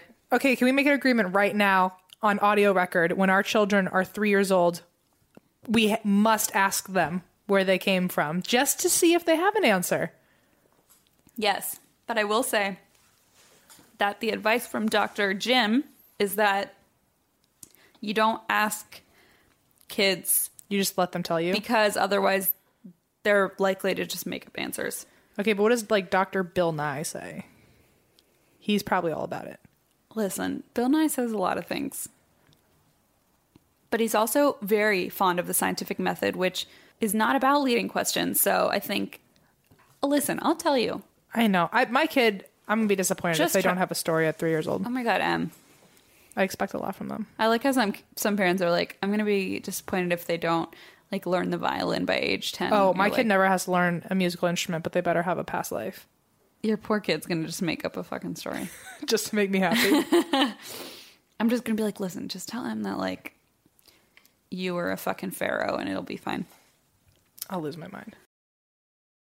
Okay, here we go. Here's another one, but this one isn't actually a child, which I thought was interesting. This is the only one that's not a child. Okay. Retired Assistant Fire Chief Jeffrey Keene felt inexplicably overcome with emotion and strange physical sensations when he visited the site of the Civil War Battle of Antietam as a tourist. When discussing these sensations later, the words "not yet" appeared strongly in his mind. Ew. He took a new interest in the Civil War, and while flipping through a magazine on the topic, the words "not yet" in quotation marks jumped out at him. Ugh. General John B. Gordon had emphatically repeated "not yet" while holding his troops back at the Battle of Antietam. Oh, no. Which he hadn't known. Oh, The physical resemblance between himself and Gordon was striking, and I looked up photos, and they literally have the same face. His chin has this, like, crazy jut out of it, and, like, the old-timey Civil War dude also has the same... It's really weird. Like, he might have been... Ugh, that gave me so many chills. It's bananas. So the physical resemblance between himself and Gordon was striking. Furthermore, many of Keene's fire crew seemed to resemble people who fought for Gordon in the Civil War. Like they all came back together. Yes. Band of brothers. Come on. Wow. Keene discovered other similarities between himself and Gordon, including birthmarks on his body where Gordon had been injured. This case was studied by Dr. Walter Semku, a psychiatrist who works as a reincarnation expert at the Institute for the Integration of Science. So that's one story. You know, it makes me so mad. Like, I'm so jealous. I would love to know my past life. But see, this is why people say, it really is that why people say, like, be skeptical, because so many people, like, want that to be... I know. Part of their story or their child's story. When you've got a story like that, oh no, it's amazing. It's just so heartwarming. Yeah, it's like really, really cool. But that's why they say, like, sometimes they, like, parents will encourage their kid to, like, keep talking. But kids also do have an imagination. So sometimes, like, it is kids just being like, yeah, my dog's name was Molly, and, like, make up stories. I went to Sedona, Arizona one time, and I got a past life regression reading. But I don't really believe it. What happened? She gave me 3 stories. I have entirely forgotten the first one she told me. The second one, I was a woman who fell in love with a man who we were having an unexpected child together, but we were both very happy. And we got married because of the pregnancy. This was in, like, it sounded very much like 1700s. Whoa. Ish. And apparently I had died from the childbirth. Then... this one sounds more up my alley. I was a cowboy. Yeah, that's better. But I also still don't feel it. Like, I'm telling you, I know I said it on the show before. I know I was, like, most of my lives were from the colonial period. Yeah. I know it. Like, I don't need a past life regression to know that. It's a very weird feeling. Yeah, yeah. I mean... And you're from Egypt. Yeah, and Greece. Oh, okay. That's another one that's been always through my life. I always told myself I think I died at Woodstock. Oh, whoa. But I think I just really wish I went to Woodstock. Really? Yeah. I didn't know you were like a Woodstock fan. High school was a different time for me. Me too. I was very much a Woodstock kind of person in high Me school. too. Wow, we're the same person. Maybe I was you in a past life and you were me. Oh, that makes sense. Yeah, okay. Quantum physics. So here's the story of Ryan. Tell me. So when Ryan was 4 years old, he started experiencing frequent horrible nightmares. When he turned 5, he made an announcement to his mother, quote, "I used to be somebody else." He would often talk about going home to Hollywood and would beg his mother to take him there. He told her detailed stories about meeting stars like Rita Hayworth, dancing in Broadway productions, and working for an agency where people would frequently change their names. He even remembered that the name of the street he used to live on had the word rock in it. Ryan's mother, Cindy, said that his stories were so detailed and so extensive that it just wasn't like a child could have made it up. Cindy decided to check out some books about Hollywood from her local library, thinking that maybe something inside would catch her son's attention, and it did. So they were flipping through, and they had a bunch of books about old-time Hollywood, basically. And all of a sudden, Ryan stopped her and said, "Oh, that's me," and just pointed to a photo and was like, "Oh, there I am." And what are the odds that he would be in the book? Well, they got like a ton of material, and they were just going through, and there was one photo, and he goes, "Oh, there I am," and then named the other people in the photo. Crazy. Yeah. So they decided to seek the help of that Jim Tucker guy I was telling you about, and he started researching. After approximately 2 weeks, a Hollywood film archivist was able to confirm the identity of the man in the photo. Like, it was just like a random guy in a photo. The photo was from a film called Night After Night, and the man was named Marty Martin. And he had been a movie extra and then later a powerful Hollywood agent before passing away in 1964.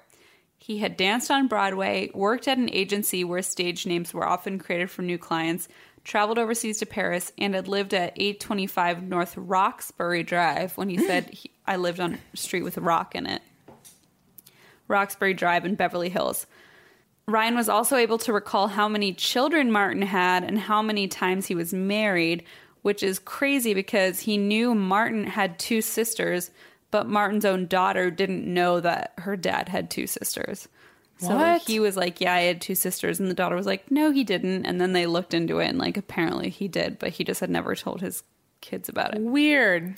Yeah. Oh, so he met his kids, basically. Yeah. So he met his kids. Yeah, I think they did bring him to LA. That's awesome. And he was like a child. Imagine though, right now, getting an email How creepy is that? and someone's like, I know this is really weird, but I have a 3-year-old how weird. who is your father. Ew. Or like someone that passed away. And they want to say weird. hi. It's so weird. It's like an added creep factor to like, oh, someone died and then their ghost came to say hi. It's like, oh, they died and then came back and now are saying hi to my face. And they're here in person. Right. So weird. And they remember you. Yeah, Yeah. It's so creepy. He also, so he remembered 55 specific facts from Marty Martin's life. But then by the time he was like about 6 or 7, pretty much all of it was gone. That's sad. Which is typical. I know, but sad too. Okay, here's another one. This is a really famous one. So after turning 2, James started to experience vivid nightmares that would make him scream in his sleep. On May 1st, 2000, his mother, Andrea, heard her son screaming. Airplane crash, plane on fire, I love this one. little man can't get out. Andrea ran to his bedroom and saw James struggling under his sheets. The same nightmare kept recurring 4 to 5 times a week. When Andrea asked who the little man in the plane was, James replied, "It's me."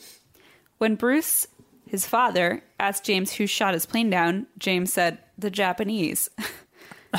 When he was asked how he knew that it was the Japanese who shot down his plane, James replied, "Oh, the big red sun." Okay. He told, like the flag. Right. He told them that his ship's name was the Natoma. When his parents asked for the names of other people in the nightmares, James stated that his name had been James, also, Okay. which was his current name, Right. and that he had a friend who was his co-pilot named Jack Larson. He also started to demonstrate an unusual knowledge about airplanes. For example, when his mother gave him a toy plane with what looked like a bomb under it, James looked at it and said, "That's not a bomb, Mommy. That's a drop tank." Oh my God. And like knew all these weird specific details about the planes and what they were called. Like all, I mean, I didn't include all the details, but like he knew what all the different types of planes were called. And his parents were like, we didn't know what the hell was going on. Like, That's cool though. yeah, it's crazy. Except that it was also traumatizing, but it was crazy. So, James's dad, Bruce, got a book on aircraft carriers that were engaged in the Pacific. They were going through it when James stopped his father at a section on the Battle of Iwo Jima and told his dad that that's where his plane was shot down and crashed and where he died. Bruce, his dad, was like, what the fuck? And researched it. Found out that there was a ship called the Natoma, and it had participated in the Battle of Iwo Jima, which was just so specific Right. for your 5-year-old or whatever to know. So James also gave his G.I. Joe dolls really unusual names, including Billy, Leon, and Walter, which were names that his parents had never heard, or like none of his friends were named they that. were his buddies. And they asked why he called his G.I. Joe dolls those names, and he said, "Because that's who met me when I got to heaven." Aww. I know.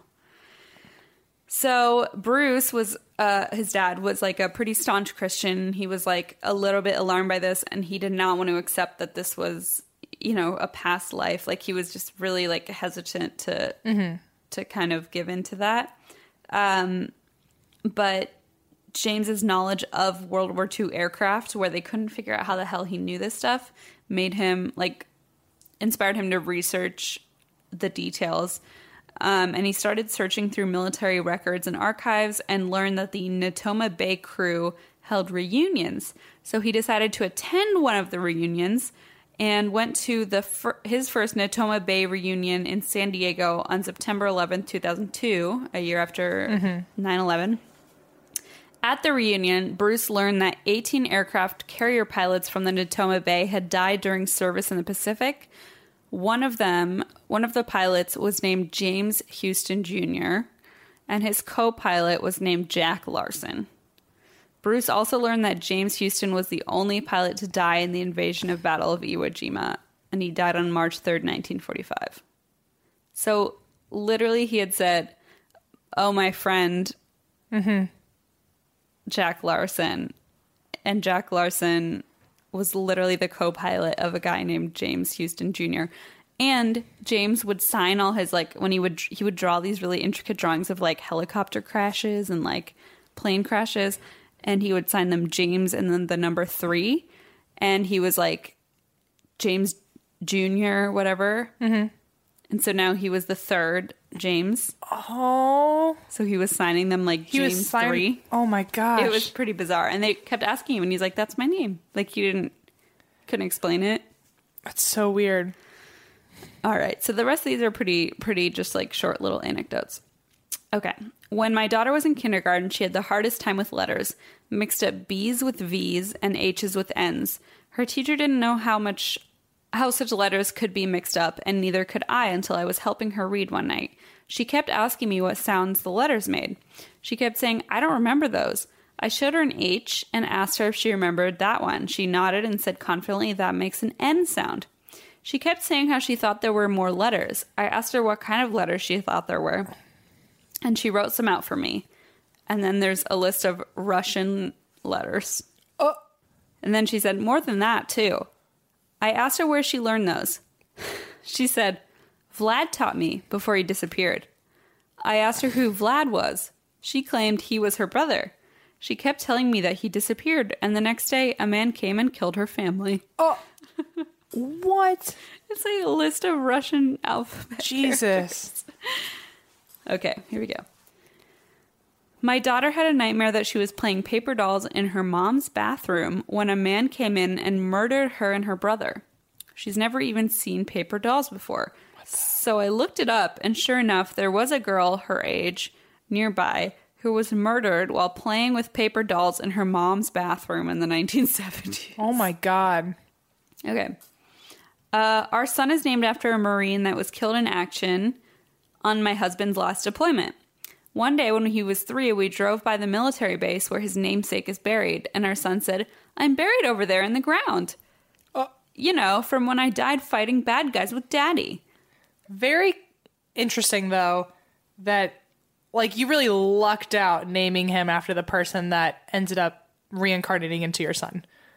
Like, if you had 2 friends who passed away and you named one... Yeah. You know what I mean? Like, and they're just petty for the rest of their lives. Yeah. Like, although, I feel like... I mean, I don't know if this is true, but I feel like maybe you, like, know to name your kid after... Yeah, it just happens. You just... Because, like... I think you just know. You just know sometimes, I think, like... Not that I've had a kid, but my mom would say, like, oh, I knew you were someone that I knew. Like, yeah, it might just click. Mm-hmm. But, yeah. Okay, so I said...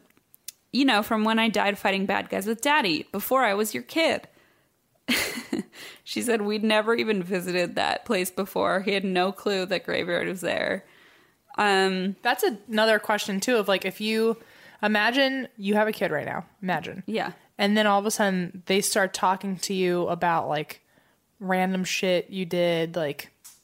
in college or something, and then you like find out that your friend from college passed away, and this person knows all your deepest, darkest secrets, but it's your 3-year-old child. They're like, you're a fucking drunk, like, Mom. No, your child's gonna be like, remember that time we got hammered together? Oh, how awful. Mom, remember those Rumpelmans shots we took? Oh my God. Or imagine them going to their teacher and being like, my mommy and I did shots. Oh my God. And then you go to jail. And you're like, no, it's just... I love that you laugh when it's like, you go to jail. It's like, no, my kid just is having a past life regression. It's fine. It's fine. I live in LA. You understand. It doesn't help. Here we go. My 3-year-old niece told me she used to drive. I said, when you're older, I guess. But she shook her head in frustration and said, no, when I was a grown-up. Now I'm too small. I humored her and asked her what her car was like. She told me in the surest tone, a 66 Chevy Camaro. Damn, good taste. She continued, that's a nice car. Favorite, till it crashed. Can I watch Teletubbies? What? Okay, next. My husband and I joke that our son is my dad reincarnated because he's just like him. He was conceived 3 months after my dad passed away from a sudden heart attack and was born with a birthmark right over his heart. If that's not enough, the first 3 letters my son ever wrote were G-U-Y, which was my dad's name, Guy. Wow. I was watching The Great Gatsby at my friend's house, and her 3-year-old brother started talking about going to parties like those and about the financial crisis that followed. 3-year-old? God, the economy these days, I guys. don't even care if that's real. I just think it's funny. Okay. I would tell my older sister about my death. I told her my husband was captured and fire was everywhere. I took my young son and ran. I told her my son couldn't run fast enough. I knew we would get killed, and I had my husband's knife on me. I wanted to leave a clue. I wrote in capitals, Croatoan, which was the word carved into a tree on Roanoke Island at the site of the Lost Colony in 1590, by the way. Remember the missing Roanoke Colony? Yeah. Croatoan. So when she was a little girl, she said, so I carved the name Croatoan into a tree. And I knew we'd be captured. I told her we were caught and how my son was killed, and then I was killed. I told her I was stabbed in the stomach with a knife. Then I went about playing with my dolls. Oh, man. She says, I can still picture the scene and my son in that life to this day. Damn. That's wild. That's weird. Because Croatoan is such a specific word. Such for like a 3-year-old. It's not like frog or cat. Yeah, I wrote my name in the tree. Yeah, it's like a very well-known. Yeah. It's pretty wild. When my kid was 4, we were watching a documentary on the Titanic. The scene was a picture of the schematics of the boiler room, and the camera panned from left to right over the plans. He pointed at the TV and said, "That's wrong. The boilers were on the other side." And I was right there. And he pointed to a small space in the boiler room. That's where I was, and that's why I don't like water anymore. Oh, fuck. How fucked up is that? That's wild. How fucked up is that? Okay. My daughter was born with a heart condition and is very sickly. One day she said that she missed the old not sick her. I asked her what she meant since she had been born sick. She said, you know, me, but the other me with red hair. Aww. That's sad. And creepy. And creepy. When my daughter was about 3, my sister and I were telling her about the day she was born. She corrected us by saying, "You mean the day I came back?"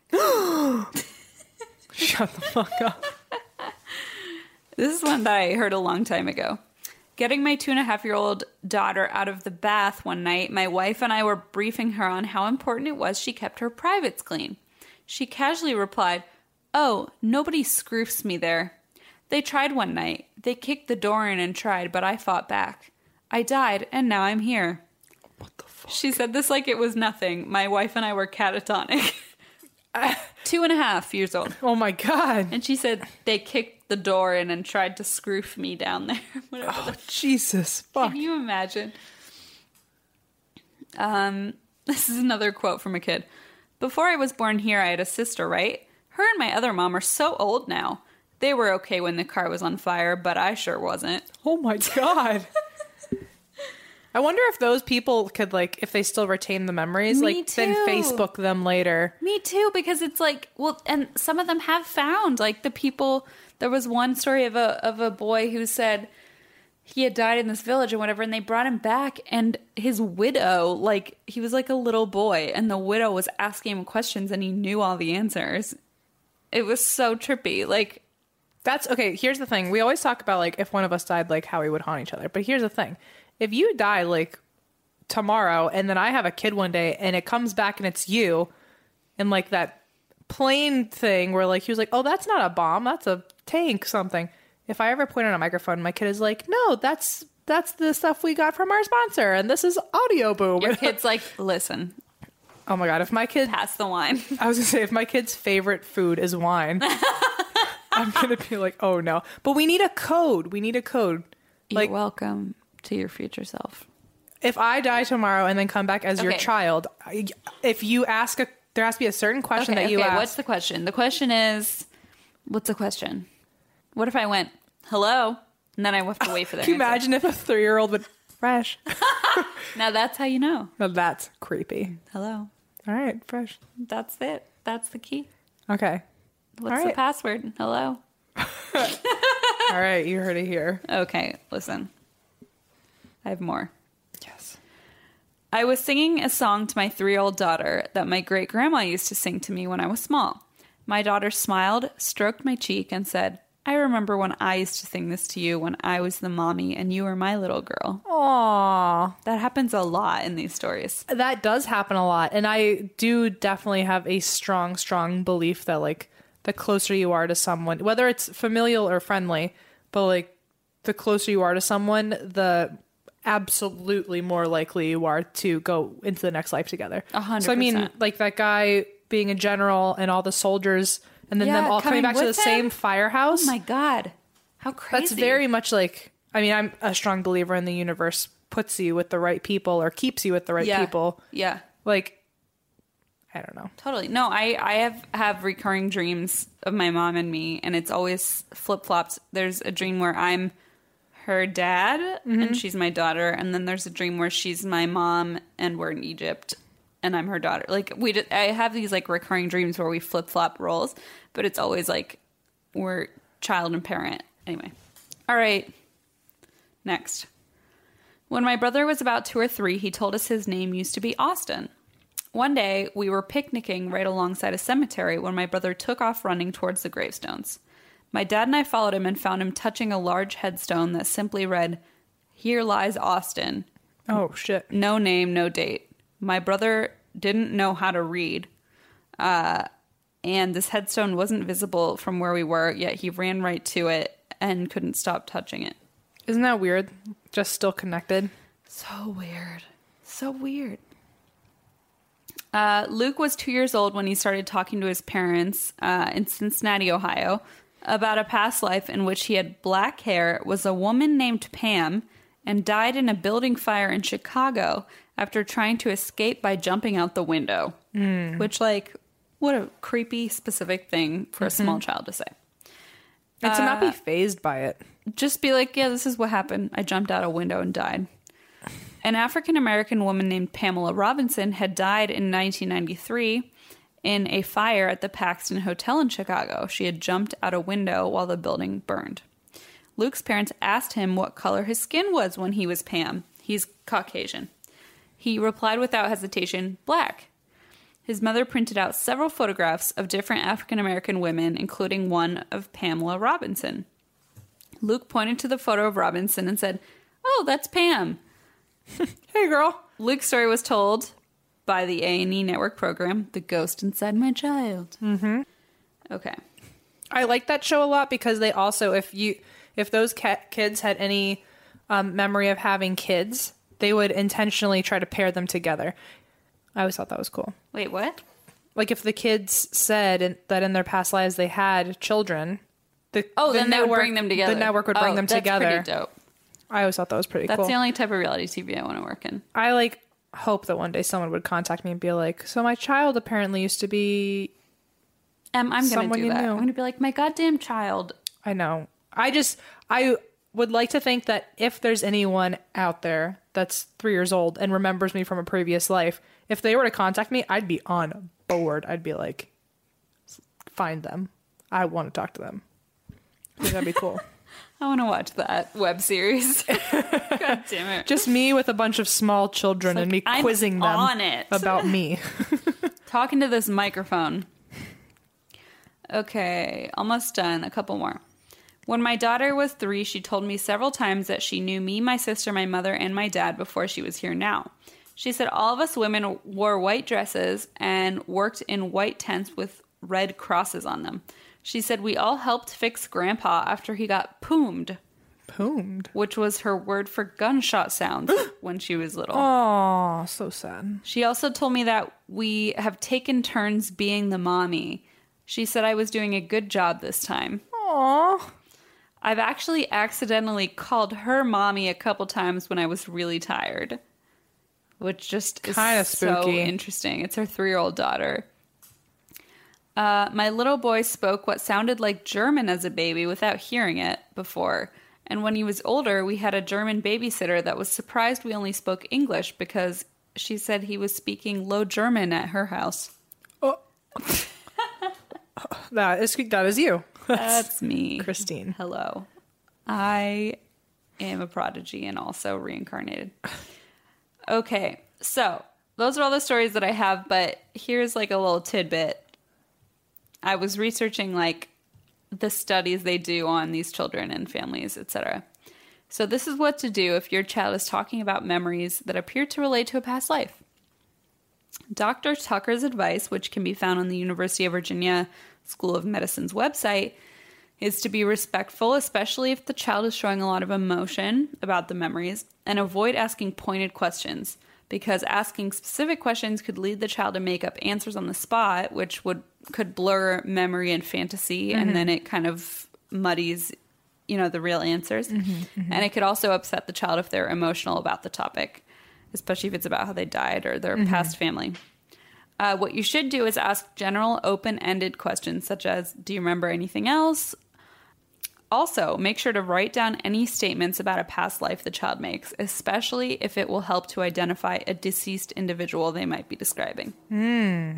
So he said, make sure to write it down or ideally record it, just so you have it. Fair. If it needs to be researched. Parents also should not become so focused on these statements that they and their children lose sight of the fact that their current life is what's most important now. If children continuously say they want their old family or their old home, it's helpful to explain that while they may have had another family in the past, their current family is the one they have for this life. Parents should acknowledge and value what their children have told them while making clear that the past is still in the past. He also says they do not recommend that children undergo past life regression hypnosis because it's just a lot for a young brain. Right. And if you do have children who are currently talking about memories that appear to relate to a past life, this seems like a Dr. Phil or Maury show pitch, but email University of Virginia's Division of Perceptual Studies at dops@virginia.edu. But actually just email us. Yeah, but email us. Because we just want to know. And all your information will be kept private and confidential. Not by us, but by them. My grandpa that I still feel around me all the time that I saw when I was little. Yeah. He supposedly is now my cousin, Leah. What? Well, his name was Lenny, and my cousin was named after him. And before she was born, he was building her a rocking horse. Oh. And then when she was in her crib one day, after my grandpa had passed away, he died and then she was born, very close to each other. Yeah. And then she was named after him. And she was in her crib, and when she was able to talk, she pointed at the rocking horse and said, "I made that." And then my aunt was like, "No, Grandpa made that." And she was like, "Yeah, I made that for Leah." How fucking crazy is that? Yeah. That's nuts. And apparently they look a lot alike. I say apparently because when he died, I was 7, so I don't really remember what he looks like. That's wild, though. Yeah. I mean, it's a fascinating topic. Anyway, it's something I've been obsessed with forever, so I just wanted to have my moment to rant about it. It makes me think about a lot. Like, we could talk about this for another hour because I have a lot of theories and a lot of things I want to talk about. But I don't want to bore anyone or make you have to edit it out, so I'm just going to keep my mouth shut. Well, we'll just do like a Patreon episode or something. Oh, that's a good idea. Let's do a Patreon episode on it. I really have so many things to say about this. this. Me too. I have like personal stuff too, but we're like at 2 hours, so we should probably. Oh, we'll cut it. Okay, but so we'll do that for like a Patreon thing. Okay, cool. Okay. Well, thank you guys for tuning into our anniversary episode. We truly never thought we'd ever get here. No, and we're so happy and proud, and we love you all so much. A whole year of seeing each other every week. That's bananas. That's the part that's crackers. It's bananas because we literally weren't even like close before we started this. We weren't, and now we've officially committed to seeing each other a career multiple times a week. Truly a career. I mean, the thing that, like, I remember when Em first came over, I was like, oh no, and I vacuumed and I Lysoled and whatever. And now I'm like, God damn it. Em's coming over, I'm not going to fucking Lysol the counters. Like, I don't vacuum when Em comes over, but that's how we were when we first started the podcast. That's how you know that we weren't really friends. Yes. Because, like, we were trying to impress each other. I was like, I don't want Em to see my dirty carpets. And now I'm like, I don't give a fuck. You know the real question, where's the Geo wine? On the bar downstairs. We should put that up here. I think so. Yeah. But no, it's been quite a ride. It's a ride. It's been a fucking ride. All right, let's speak into existence. Where are we a year from now? Oh man, we didn't even think we'd be this far. Like, what are we going to do a year Future from now? us has to listen back to this part of this episode to make sure that our dreams came true. Future you is going to make future me like edit it where I have to go find this clip. Hi, future me. Put that in the future. All right. Okay. Well, what about in a year where we have a TV show in the works? Wow. That's a tall mystery. A tall order. I'm down. I mean, a tall order was also that we have a room full of shit people sent us. That's true. Truly a year ago today, if we were to have spoken into existence, we could have not even listed the things that we have now. No. I remember saying, if anyone ever sends me anything, wine, then that's like the epitome of anything I could ever accomplish in life. Our goal when we first started Patreon was if we ever hit double digits, if we ever got $10. More than $10, yeah. Yeah. Now this is becoming like an actual career where we can just like... This really is becoming a job. I mean... It's amazing. Yes. It's becoming a full-fledged job. It has moved from a hobby to like a true commitment. It's not like, oh, well, just do this when I get bored. It's like, oh, this has to get done and this has to get done and this has to get done. But it's awesome. But it's the best job. I never thought I'd have a job that I like. No, it's really crazy that we literally created our own job. Like, isn't that wild? Yeah, it's bananas. We created our own job. And we have people that listen to us and... Oh, man. Listen, okay, a year from today, a TV deal would be a fun thing to flirt with. Okay, I'll take it. So because I just think based on our knowledge of how long it takes for something to get greenlit and all that nonsense, I think the idea of someone suggesting, like having a TV deal as a reality, a potential reality, not saying that we'll have a TV show because that's impossible, but to have someone talking to us about a TV deal would be wonderful. I understand. For us to be going live. Live is for sure, I think, on the table. A live tour. That'd be fun. Live tour would be my ideal for next year. That'd be fun. Someone tell us how to do that and we'll do it. Let's see, what else? We need three big things. Well, I will say that I tweeted this, but I had a dream last night that Em surprised me with a trip to Portland, Oregon for our first live show. And then we got there and realized we were accidentally in Portland, Maine. And Em was like, whoops. And I was like, well, all right. I guess we'll just make do. Okay. The third thing that we're going to manifest is not that I never fuck up again, because that's impossible. I can't promise you that wouldn't happen. Well, it seems like pretty standard of what. Maybe the goal is that we get to either Portland, Oregon or Portland, Maine. Let's go to Portland something. Okay. Okay? That's a reasonable... Let's shake on it. We'll go to Portland something. Okay. That's a reasonable deal. Shake. Okay. All right. We shook on it. We're going to be in Portland. So one of three things will happen within the next year. Who knows what?